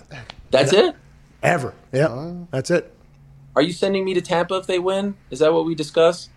If you can be part of the 22,000, if you could figure out a way to be a part of the 22,000, we will pay for that for sure. Yeah. We will do the entire. That's going to be tough. Can I be your correspondent? Like I want to report on like Super Bowl week, media day, all that stuff. For sure. 22,000 fans are going to be able to be down there. I don't think there is a media day though. Like I don't think any of that's happening this year. I believe. Well, maybe I can make my own. I know a lot of people. I was on Eric Wood's podcast yesterday, and he told me that I'm now an official member of Bill Mossman. How dare you laugh at Eric Woods? He's a legend. He had to retire. He had a neck injury, and I believe he was part of your draft class. He was. My memory serves me correct. He was. So, he's a good dude. I'm a big fan of Eric Wood, but you just start. You're saying all the names you know in football. That is all you're doing. I'm watching your Can brain. You get some new material, for God's sakes? Have I not? It's not new. Have I not proven myself enough? What? Yeah, I guess you have. No, you don't know shit. You had no idea. I played multiple championship games. You just Come on. You once kicked off in the Super Bowl. I know all about it. Hey, that was my Twitter bio. That's how you learned that. But let's get to the fight this weekend, please. You and your friend. I was going to say that. Ask me a damn question. I've been sitting here for 20 minutes. Yeah, and it stunk the entire time, by the way. I'm joking. All right. Conor McGregor, big fight this weekend. He said something the other day. I think it was to you. I'm not 100% sure. It might have been. Probably. No, I think it was in another interview, actually, because it was more like he gave an answer as if he wasn't comfortable with the person or whatever. It was just kind of like a quick blurb or whatever. You know what I mean? Gotcha. He said he has 4 fights left in his UFC contract. He wouldn't mind if they're in the next 3 months, basically. What is that about? Does he's in that good a shape? He thinks these fights are going to go so quick, or he wants to become a free agent so he can do something on his own? What do you think that means? So, if Conor gets through those 4 fights, he would without a doubt be, the hottest free agent, if you want to call it that, in the history of this sport. As you may know, it's not common for guys at his level to fight out their deal and quote unquote test the market. Free agency isn't as common as it is in, say, the NFL, NBA, etc. So, I think he's acutely aware of his contract status. And I think he understands that he could probably make a lot more money, that he's underpaid. I think Conor McGregor is very underpaid. I think he brings so much revenue to the UFC that, he should be making a hell of a lot more. And I also think the guy really wants to be active. If the pandemic never happened, he would have fought at least 3 times last year. I believe that. And I predicted at the beginning of this year, if all goes to plan, he will fight at least 3 times in 2021. So, hey, if he fights those 3 fights, we could be sitting right here. I mean, you probably still won't have a show, but I'll still be, killing it over for the worldwide leader. And we're talking about early 2022, and he's on the final fight of his deal, and that would be big business, they say. You think this fight this weekend, this show's going to survive, by the way. That's part of being on YouTube is you choose whether or not it survives. You know what I mean? You choose whether you flip the Remember switch. these words. Yeah, remember these words. Is Conor going to win tomorrow or not? Do you think this is a fight that favors him? He seemed to be very comfortable when he was talking to you, looked small. You said, I think last week, that normally he's very agitated when he has to lose weight. He's very intense. He seems very relaxed. He was holding up hot sauce this morning at a weigh-in, I guess, alongside Dustin Poirier. Well, that was Dustin. Dustin gifted him that. Dustin has a hot sauce company, I guess, or just one, I don't know, and he gave it to him as a present. So it was a nice little moment between the two. By the way, do you always wear glasses, or I feel like you've seen how good I look in glasses and now you're wearing glasses as well? Are you copying me? Is that what's happening here?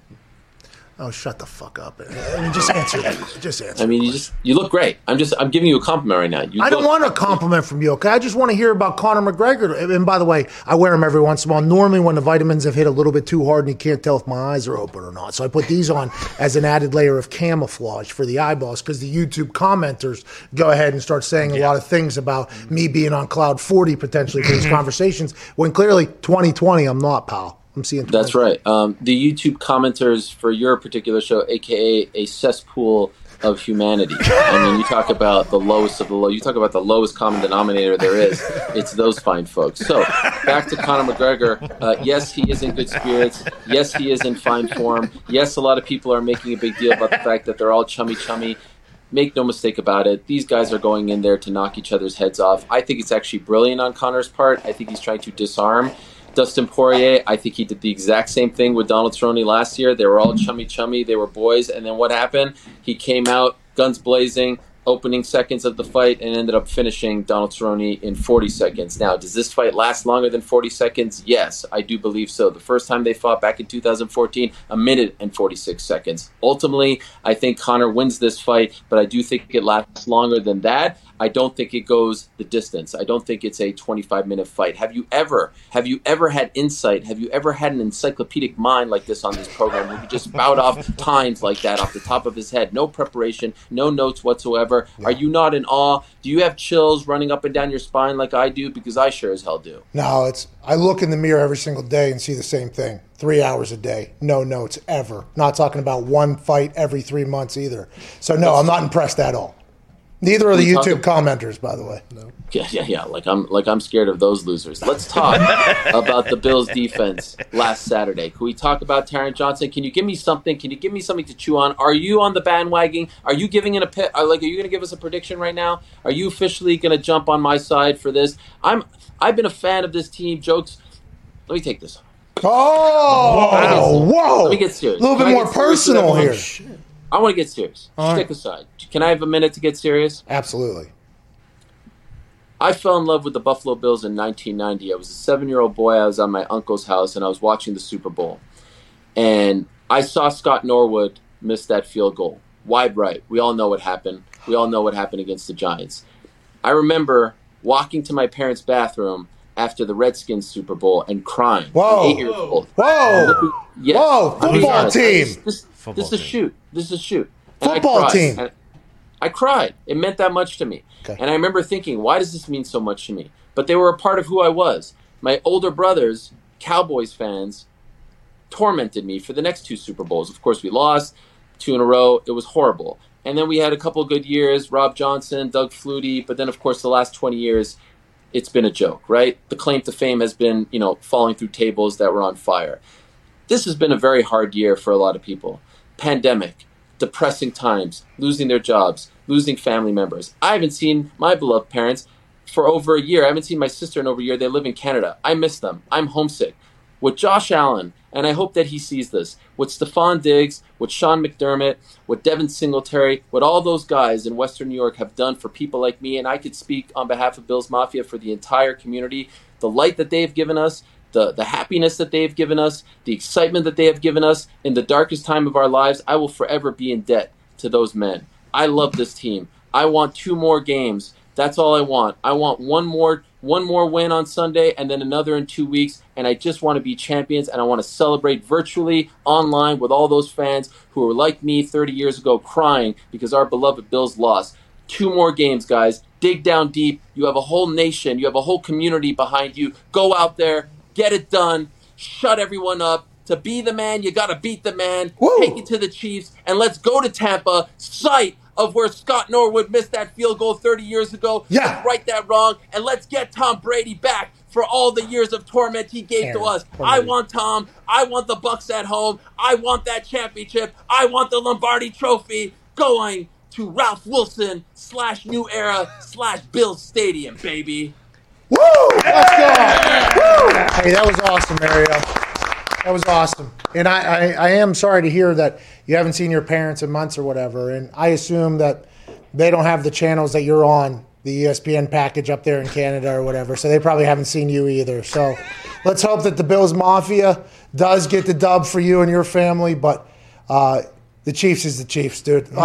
Ladies and gentlemen, Ariel Helwani. Thank you. Hey, what are you just on ESPN the rest of the day or whatever? Yeah, I'm so busy. I mean, I actually missed like 3 spots just being here, but it was worth it. You know what, Patrick? Because deep down inside, I know you're a Hell wannabe. I know you're a fan, and I know you're pulling for Bills Mafia just like I am. So much love. Yeah. Hey, before you go, and I assume you're going to get talked to, BT Sport, the ESPN of Europe, got the break on this one. Dana White,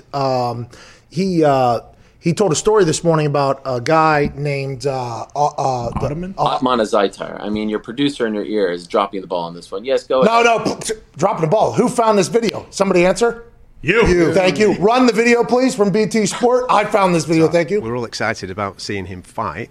This is we your now guy, know that he's Ariel. not, and the press release has said that it's a health That's and actually my safety, voice. I'm just putting on an English accent. I'm surprised at that, because how do you do that out here? You didn't know. It was me. It's pretty amazing, actually. I was wearing a big nose. The story. What? Did we not tell the story? It's impossible. Are we not telling the story? So he and his team cut off their wristbands, gave them to somebody outside the bubble. I don't know how they even did it. That guy taped them, showed up here with a bag, went into a room, shimmied across 4 balconies, went in his room, dropped the bag off, changed his clothes, and then left. Now, when security tried to stop him, he wouldn't stop either way. And, it's just bad. He's gone. He's no longer a UFC fighter. Yeah, he's fired. And he's not fighting tonight. Yeah, that guy is. So he's been cut from the UFC off the back. Yeah, so that guy's fired. Yeah, see you later. What happened? What was in the bag? Ariel, have you had your nose to the grindstone over there to find out what's going on? What do we got going on with this situation and who was the fighter again? Otman Azaitar, who's actually a really good fighter, had been on a nice little roll. Unfortunately, I do not know what was in the bag.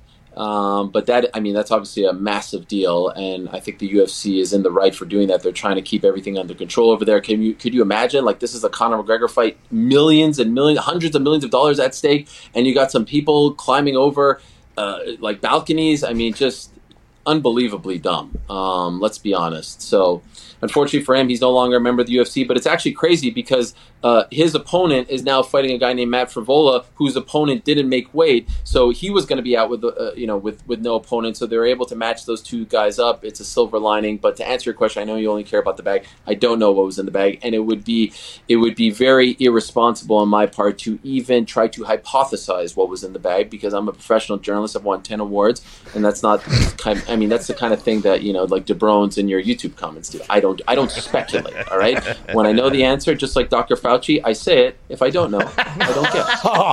Oh man, I've been watching those commenters go with that one. Ariel, I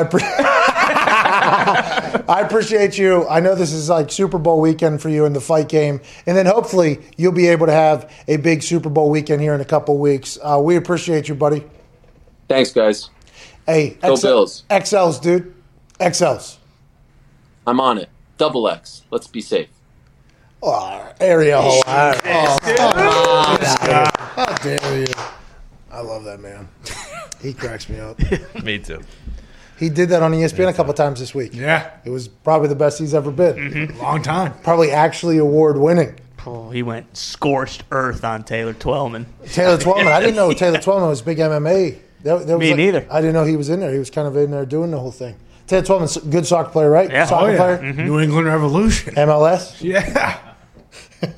Yeah, Ariel buried him. Big time. Oh, yeah. Ariel went after like him. a bug. Taylor didn't know, I don't think, that was happening. No. Because Ariel on ESPN is a much different Typically animal. not like that. It is normally, he will be fighting and that whole thing. Yeah. And then, because the E in ESPN, I think, stands for entertainment of some sort. Is that right? I think. No way. Unless it changed. I mean, the founders. Whatever. It was like executive or something. No, well, it does. It feels like that every once in a Yeah. while. So sorry to interrupt, but I want to let you know that if you're not gambling with FanDuel, you're wrong. Okay, FanDuel Sportsbook is available in 7 states, I believe, at this point. 6, 7, 8. You get it. If you're not gambling with FanDuel Sportsbook, though, you're completely wrong. And if we're not in your state yet, we are coming to your state. We have better odds. We have a much easier to use app. The convenience is next level. The people at FanDuel actually refund people when they shouldn't refund people, giving back hundreds of millions and millions of dollars to their users. FanDuel Sportsbook is the best sportsbook going for a lot of reasons, most of them what I just said. We are very thankful for our partnership with FanDuel. Obviously, there was a little bit of a miscommunication last week between myself and FanDuel. We worked that out. That's kind of how things operate whenever you're in a business relationship with each other. But even if we weren't in a business relationship with FanDuel, it'd be hard to say that we wouldn't use the FanDuel Sportsbook app. There are so many different ways to win. There's more things to bet on. Their boosts seem to always hit, which is just fucking themselves over time and time again. We love the hell out of FanDuel Sportsbook, and you will too. If you haven't used it yet, use it now. Also, there's fantasy on there, daily fantasy, and free-to-play games where you can win money. Shout out to FanDuel, shout out to you. Let's get back to the show. Joining us is a Super Bowl champion, a man who has climbed Mount Lombardi from beginning to end, and has also done the same mountain climb in the college football world. A champion of a lot of things. Ladies and gentlemen, AJ Hawk. Yeah! Great shirt. How you doing, AJ? Oh, I'm doing great. Had to put this shirt on. I know you had someone on the show earlier that was made some disparaging remarks, but I had to honor my Native American brothers. Okay, I appreciate you doing that and honoring your Native American brothers. The disparaging mark you're referring to, if did you do that because he's Canadian? What? What? Huh? Oh, that's a deep. That is a deep. That is a deep cut. I respect that a lot. I don't know. Did you get a chance to listen to the full conversation? Did you hear what he said about you? I heard you. You said disparaging mark. Did you get to hear it, or have you just been texted about it? I did get to see a good chunk of Ariel, and you know what? I had a range of emotions throughout it. All right, well, most people. Yeah, go ahead. Most people early on despise him, terrible human. Like, this is stupid. Get off the screen is what you think. But then he somehow sucks you back in when his screen goes off. All of a sudden, he's got a screensaver on a fake background. Like, go old school, buddy. Just tape it to the wall. And I respect the fact that Ariel thinks about me that much that he had to come in with like a pre-planned speech to say something, like to take a dig at me, because honestly, since the last time he was on the show, his thought of Ariel Helwani hasn't crept into my brain. So I appreciate that I take up so much real estate in his brain. Yeah, as you should, by the way. And it's very intriguing because either, he was on the Hawkcast or you were on his cast back in the day, and somewhere it's kind of all taking a turn. And he came in, and for those that didn't hear what he said and what AJ is responding to, this is what Ariel Helwani said. Hey, by the way, where's Debbie Downer? Where's ratings killer AJ Hawk? Where's he at? AJ, AJ, buddy, do you know that you're supposed to actually speak when you're on camera? Or with that stupid look that I would slap off if I ever saw him in person. AJ, buddy, you know you're actually supposed to contribute to the program? You don't watch the show. You just watch. I don't like it. Hey, I don't like. He's only watching clips. He doesn't watch the show. AJ, we apologize for that. We are going to change the way we clip because of things like that. We kind of set you up into that position. We apologize. Please don't ever do anything because Ariel Helwani said that. Keep everything how it is. Everything is great. Do not let him derail anything that you have going on. All right. We got a big weekend. We talked to him about the McGregor-Poirier fight. Poirier. I see how it's spelled. Yeah. How is it? Poirier? Yeah. Poirier. Poirier.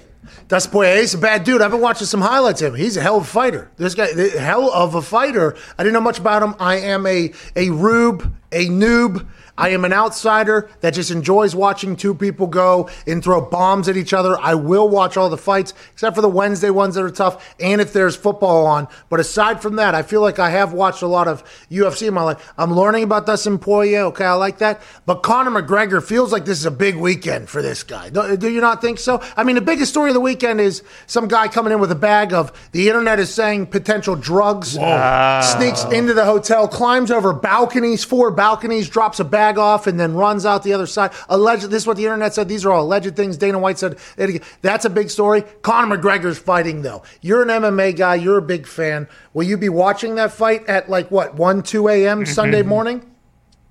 Yeah, I plan on watching it. Yeah, they fought before and Conor won, but I mean, there's been so much time since then, and Conor's been in and out. He hasn't fought consistently lately, but I think I said it yesterday. I don't know how to pick against Conor. When against Khabib, when he's fighting Khabib, I understand Khabib is a different thing. But everybody else, I just have a really hard time picking against Conor. That guy wrestled bears growing up. Yeah.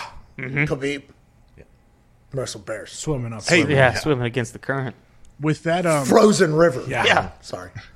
With the guy that was scaling across balconies and everything that Dana talked about, whose room did he go into and drop the bag? Well, I assume they were very picky with the information they released, because a lot of it, I mean, the conspiracy fodder on the internet is immediately upon the bag getting there. It just goes, so this guy, backpack on with whatever's in it. Yeah.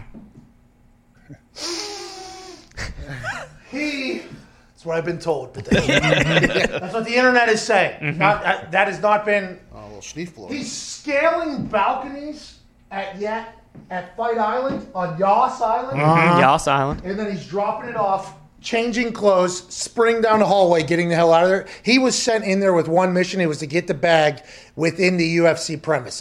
Have we learned anything more about it other than what we heard Dana talk about? I want to know, what level floor was this on? Because in Abu Dhabi, you see all these big fucking skyscrapers. Was this guy jumping balcony to balcony 100 stories up? And could you not see that probably if you're looking at the hotel? Is that guy... Okay. Whoa. All he won. He's a 3 balcony. That fucker won 4 balcony. See that guy? I would assume that's something you see. If all the images of Abu Dhabi and Dubai and everything over there are right, it feels like those buildings, you can see them pretty clear there. I wonder if that's how they caught it. Dana's walking back in. Who the fuck's the guy in the... Who the fuck's the guy on the balcony up there? I don't know. People are saying he's got a bunch of drugs in there. It's interesting. It is he's probably going to go to jail over there, right? Because over there, drugs are massive ordeal. Oh, yeah. And obviously trespassing with the UFC and everything. I mean, there's going to be... And by the way, we don't know if there was drugs in there. That is just what the internet is speculating, allegedly, that there's drugs in there.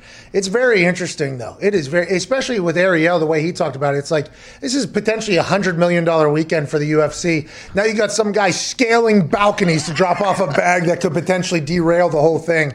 I'd assume Dana's not exactly thrilled about it. Well, don't you think the UFC or the cops, whoever has to do an internal investigation and feel okay, whose room was it? Who's connected? They could easily figure out who set this all up. If you want to go next level thinking. Okay. Hey, this is what we're going to have you do. You're actually going to put it in the room that's next to ours. Ooh. It'll be somebody else's room. They'll take the heat, and also we'll be able to potentially just get in there if we have to. That's next level thinking. There's no way, by the way, if you're getting somebody to scale balconies, that you're not thinking of that at that point. Probably not. That's wild. I remember dudes tried to, sneak ladies into the team hotel. That was always a problem. I couldn't even fathom trying to get drugs in Dubai and scaling balconies. I mean, that's an insane thing. So Conor wins that fight. Let's get to championship weekend, AJ. Let's get to what everybody wants to hear you and I talk about. Okay, Buffalo Bills, Kansas City Chiefs. Patrick Mahomes going to play. Is there any thought in your mind that the Bills get the win here, or are you 100% all in on Kansas City at this point, AJ? I'm like 95% in on Kansas City. Me too. If I had to pick, I would say the Chiefs are going to win, but I can definitely see a way that the Bills could win. Like, we know at times, like the Chiefs' offense will sputter at times, and if they sputter long enough, I think the Bills' offense is explosive enough to maybe jump out to a lead and hold on to it. It's interesting because whenever you start looking at matchups, you start thinking to yourself, like, maybe Josh and Stephon will have a good day. Maybe they will be able to move the ball on the offense side. And then you think on the defense side, you're like, they're a good defense, but can you keep up with the Chiefs? And it's like, well, let's look at some teams that have kept up with the Chiefs defense-wise, that have been able to stop the Chiefs. There's a lot of teams that haven't been like number one defenses that the Chiefs haven't just run up the score on this year. There's been more teams getting stops in moments that I didn't think they would against this year's Chiefs team, strictly because the narrative of this Chiefs team by all of us since last playoffs is this is an unstoppable team. And I have said uncompete-with-able was what I called it early in the season because it really felt like that. It was like, how are you going to stop this? You're not. And then all of a sudden, something started happening. They stopped covering all their games. They never covered. It just started getting close. And it's just that flip of the switch. We need to score. We need this drive. I think the Chiefs have. Can I say that the Buffalo Bills have it? I guess you could point to some examples this year. I have not done enough of it. But for me, that particular switch is one that's very difficult to beat. I think the Patriots had it for a long time with Tom. I don't know if it's just Tom or the Patriots or whenever they need a win, they get it. It feels like this is the life we're going to be living with this Chiefs team for a long time. And I love the Bills team as well, but it just feels like the Chiefs, whenever they have to do something, if they have to get a stop, they'll get a stop. If they have to score, they're going to score. It just feels like it's inevitable at sometimes. And it's hard for me to go ahead and go, well, I think the Bills are going to be able to travel over there and get a win, especially with Patrick Mahomes fully participating in practice now. It just feels like that's going to be a very tall task with how the Bills have played lately and with how the Chiefs have played. It seems like this is a Chiefs game, and I'd assume a lot of the money's on that. Diggs, what is the money has to be very high on the Chiefs, I'd assume, at this point. The money is actually on the Bills. 60% of the money is on the Bills. Oh, yes. Wow. By the way, and I heard a stat this morning, and I think I'm correct. God. Patrick Mahomes has 9 losses, I think, in his career. And the lowest number of points that the other team to beat him has scored is 36. So you basically have to score more than 35 to beat Patrick Mahomes. Yeah, if that stat is something we should definitely base all of our information off of, which, by the way, stats don't lie. Stats don't lie. That one won't lie at all. It's just, I'm very fucking pumped that 60% of the money's on the Chiefs right there. That makes me feel very, very good. Nick, what's going on? Concussion issues aside, whether it's exists or not, or it was just the nerve, are you worried about the toe at all? Yeah, the toe's interesting, but they'll be able to give him something, AJ. I feel like that is something, a pain. Now, he won't be able to run as much as he normally does, which is a weapon, him extending plays and everything like that. But I feel like he'll be at a point where he can't even feel that toe. I might be wrong, but I feel like that's potentially something that could happen. Yeah, you would hope they can give him something, maybe shoot up with something to make it so that's obviously it's not on his mind. But you've heard comments from multiple coaches and players, I think, that say the toe's not going to be an issue. They all seem to not already have moved on from that. They're more worried about, I guess, what he's going to look like. They don't want to see him wobbling anymore because Henny's going to be. I don't know, man. Henny's going to have to come in and be the hero if Mahomes can't make it. And Chad Henne and Ryan Fitzmagic kind of have similar traits. You know what I mean? Come in and close the game out. Mm-hmm. We got you there. The toe. I had a broken toe here recently. Yeah. I didn't miss a show. Nope. Not one. Did not miss a show. So maybe the toe won't be that big of a deal. You're right. Zito, what do the people think is going to happen this weekend? Because Zito has a poll this weekend. What is most likely going to be the Super Bowl matchup, basically? What are the numbers sitting at, Zito? Yeah, right now, last place, we still have Chiefs-Bucks at 9.2%. Then we have Bills-Bucks, 11.5%. Packers-Bills, 36.6%. And Packers-Chiefs, 42.6%. Okay, so this is an interesting thing now, because although the money in the sports book is on the Bills, it does seem like our poll is on the Chiefs right now. So we kind of have to counterbalance here a couple of different narratives that I potentially have created. If everybody's picking it in the poll, probably not going to be what happens, because the sports books know that. But then when you go to the sports books, and by the way, normally our poll matches up with the sports book money. Instead, it's the opposite here. Is that good? That's good news for us in the poll. That means here, championship weekend, us and our people are getting hot at the right time. Is that right, Dave? It does match heavily, though, on the Packers, because the Packers are getting 68% of the money. They are the highest receiving team. Okay, let's move to that next game, because I did release my Super Boost this weekend, available in all states, including Virginia and Michigan. Shout out to the Michigan boost, by the way. Red Wings just to win tonight. I boosted it up to plus 250 just in Michigan. Congrats to Michigan. And if the Pistons score at least 10 points in the first quarter, not a lock. No. If the Pistons score 10 points in the first quarter in their game tonight, I believe that's an even money bet, when it was minus 10,000, which means you got to bet a lot to make it. It's an even money bet now, only for the people in Michigan. Welcome to the FanDuel family, Mitten State. Here we go. Love them. My boost, though, this weekend is Packers-Chiefs, and the FanDuel gave us a half a point on each of them. So Packers minus 2.5, Chiefs minus 2.5. I forget what it is. It's a pretty good boost. It's been boosted up pretty good. I like the Packers in that game, strictly because of everything I said in the last hour about the Packers being hot and blah, blah, blah, all that type of stuff. But it just feels like that's the team right now that's going to go. How do you feel about this game? Are you on the same side as me? I would assume that although you are a right down the middle journalist, I would assume that you have some allegiances to Green Bay. Has that affected any of your decision-making as well? I mean, yeah, of course it's affected my decision-making, because I've been there and I've seen firsthand what Aaron can do. And I think he's the biggest factor in this game, and especially with how he's played throughout this season, being the MVP.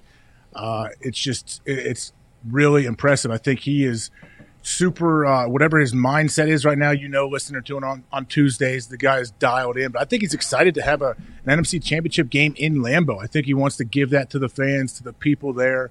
I think even though we know it's not a normal year, it's not going to be packed, I think it means something to him, and it means something to that team. It is interesting, because him saying we finally got one here or whatever, talking about an NFC championship, he doesn't want that memory to be a... No. No, he doesn't. Not for the people of Lambeau. I don't think he'll allow it. No, won't allow it. Quite frankly. Won't stand for it. What do you got, Diggs? Your Chiefs and Packers minus 2.5 is plus 210 on FanDuel right now. Tasty. Let's go. Hey, let's go. Let's go and get it. We only got a couple of these left in the NFL season. Trying to make some, in the last couple of weeks, I've been trying to make some big shots, go for big boosts so we can make big money, okay? Hasn't always played out, all right, because then one thing will not, somebody will stink that didn't expect to stink. This one I feel pretty good about, plus 210, more than double your money, $50 max bet. Go ahead and get a hundo. What's going on, Gumpy? If the Packers are leading at halftime, when Rodgers is up at half at Lambeau, 71-1. It's pretty good. Here we go. Pretty good. Who was the one? Yeah, that's what I was thinking. I was like, who was the one there? Do you know? That is a great question. I'll get back to you on that. Let's get to some phone calls here. Let's go to Kyle up there in Toronto. What's going on, Kyle? Canadian man. Hey, Pat, I was just wondering if I could talk to you about the other Jeffrey Lebowski. Oh, yeah, let's go ahead and do it. MCDC, Motor City Dan Campbell. Yeah, so after that man conversation yesterday, I had a nightmare. I was having an Epsom salt bath, and MCDC busted in and kicked me out of the tub. Been there. It's crazy. Nice. Kyle, Nice. come on, boo. I mean, that's what we're talking about, coming in here and shooting your shot, but let's fucking make sure we aim a little bit when we're shooting. You know what I mean? Like, just a little. Let's have a little bit of a plan. Use the backboard. Let's have a little bit of a plan. You know what I mean? Hip? That guy came in. He said, I'm going to talk about Dan Campbell. Epsom salt bath. Thought he was going to go with CBD, MD, MCDC. If he would have went on that, if he would have went on that run, would have been great. Maybe that was the initial thought. He's from Toronto. Let's assume he's a nice man. Maybe he was caught off guard by the Native American T-shirt that A.J. Hawk is wearing strictly because Ariel Helwani is a Canadian, and he wanted to take a little shot. Maybe a couple of those things add up. Whatever the case, it was not great. But, hey, it's a feel-good Friday. Kyle, have a great weekend. All right. Now, let's talk about the dude, all right, Dan Campbell, just a little bit. He was on Good Morning Football this morning, and he was asked about, because his name tag at the Lions facility, which is state-of-the-art, by the way, he said, might be recruiting free agents right now, but we have state-of-the-art facilities. He said that in his opening press conference. It's his head coach and the dude. He was asked about it this morning on Good Morning Football. A quick question first. Have you ever dressed up as the Big Lebowski for Halloween? No, I have not. By the way, the greatest scene, I was actually talking to Sheila Ford about this. All right, she's unbelievable. Sheila Ford Ham, right, our owner.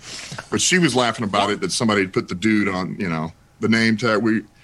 And I said, man, the greatest part of that film is when he's over the hill with the ashes. John Goodman is, and he's shaking the ashes, and they blow back in the dude's face. Oh, it was so good. And then they hug it out. This guy's awesome.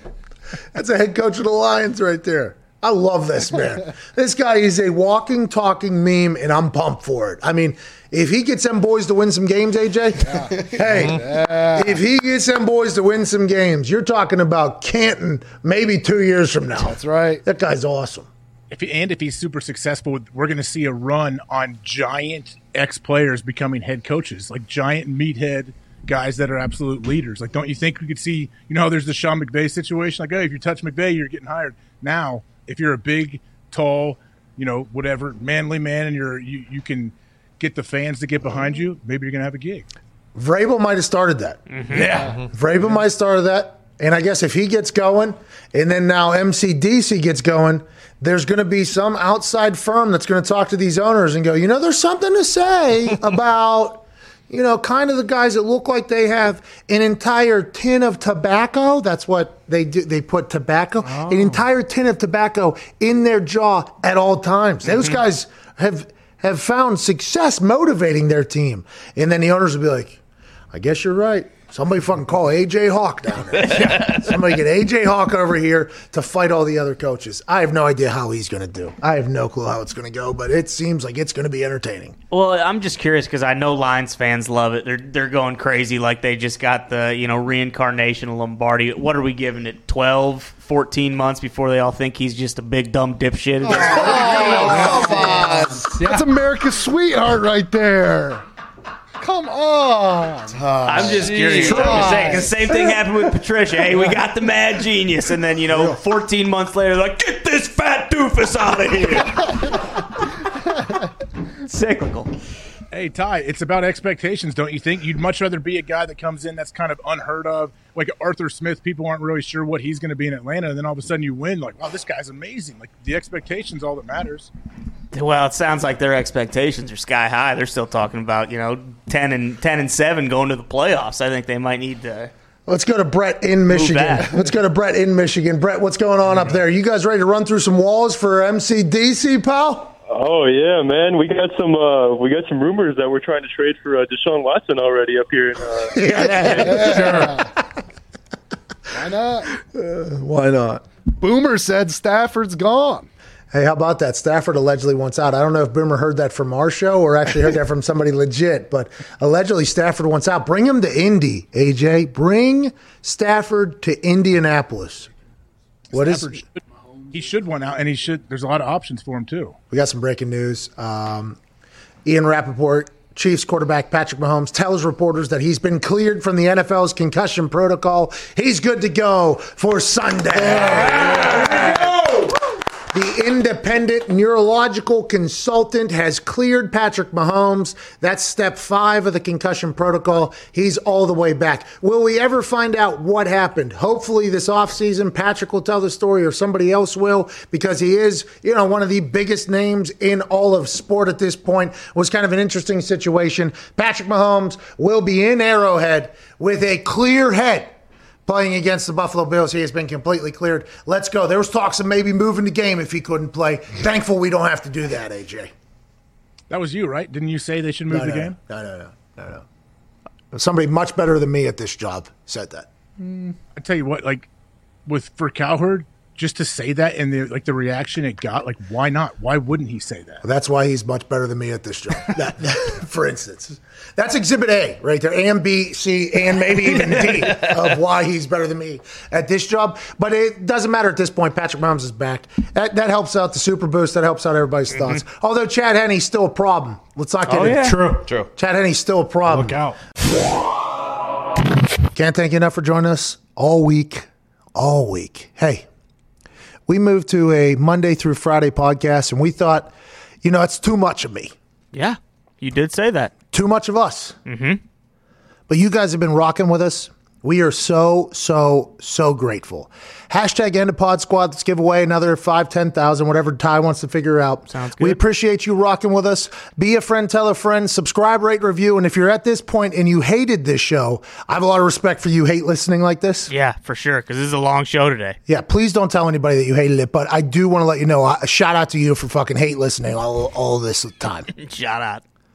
All right, hashtag Endapod Squad. Send a picture wherever the hell you are this weekend, having a good time, we hope. We'll see you on Overreaction Monday. From all of us to all of you, thank you so much. Ty Schmidt, please play some independent music and propel us into championship weekend. Hell yeah!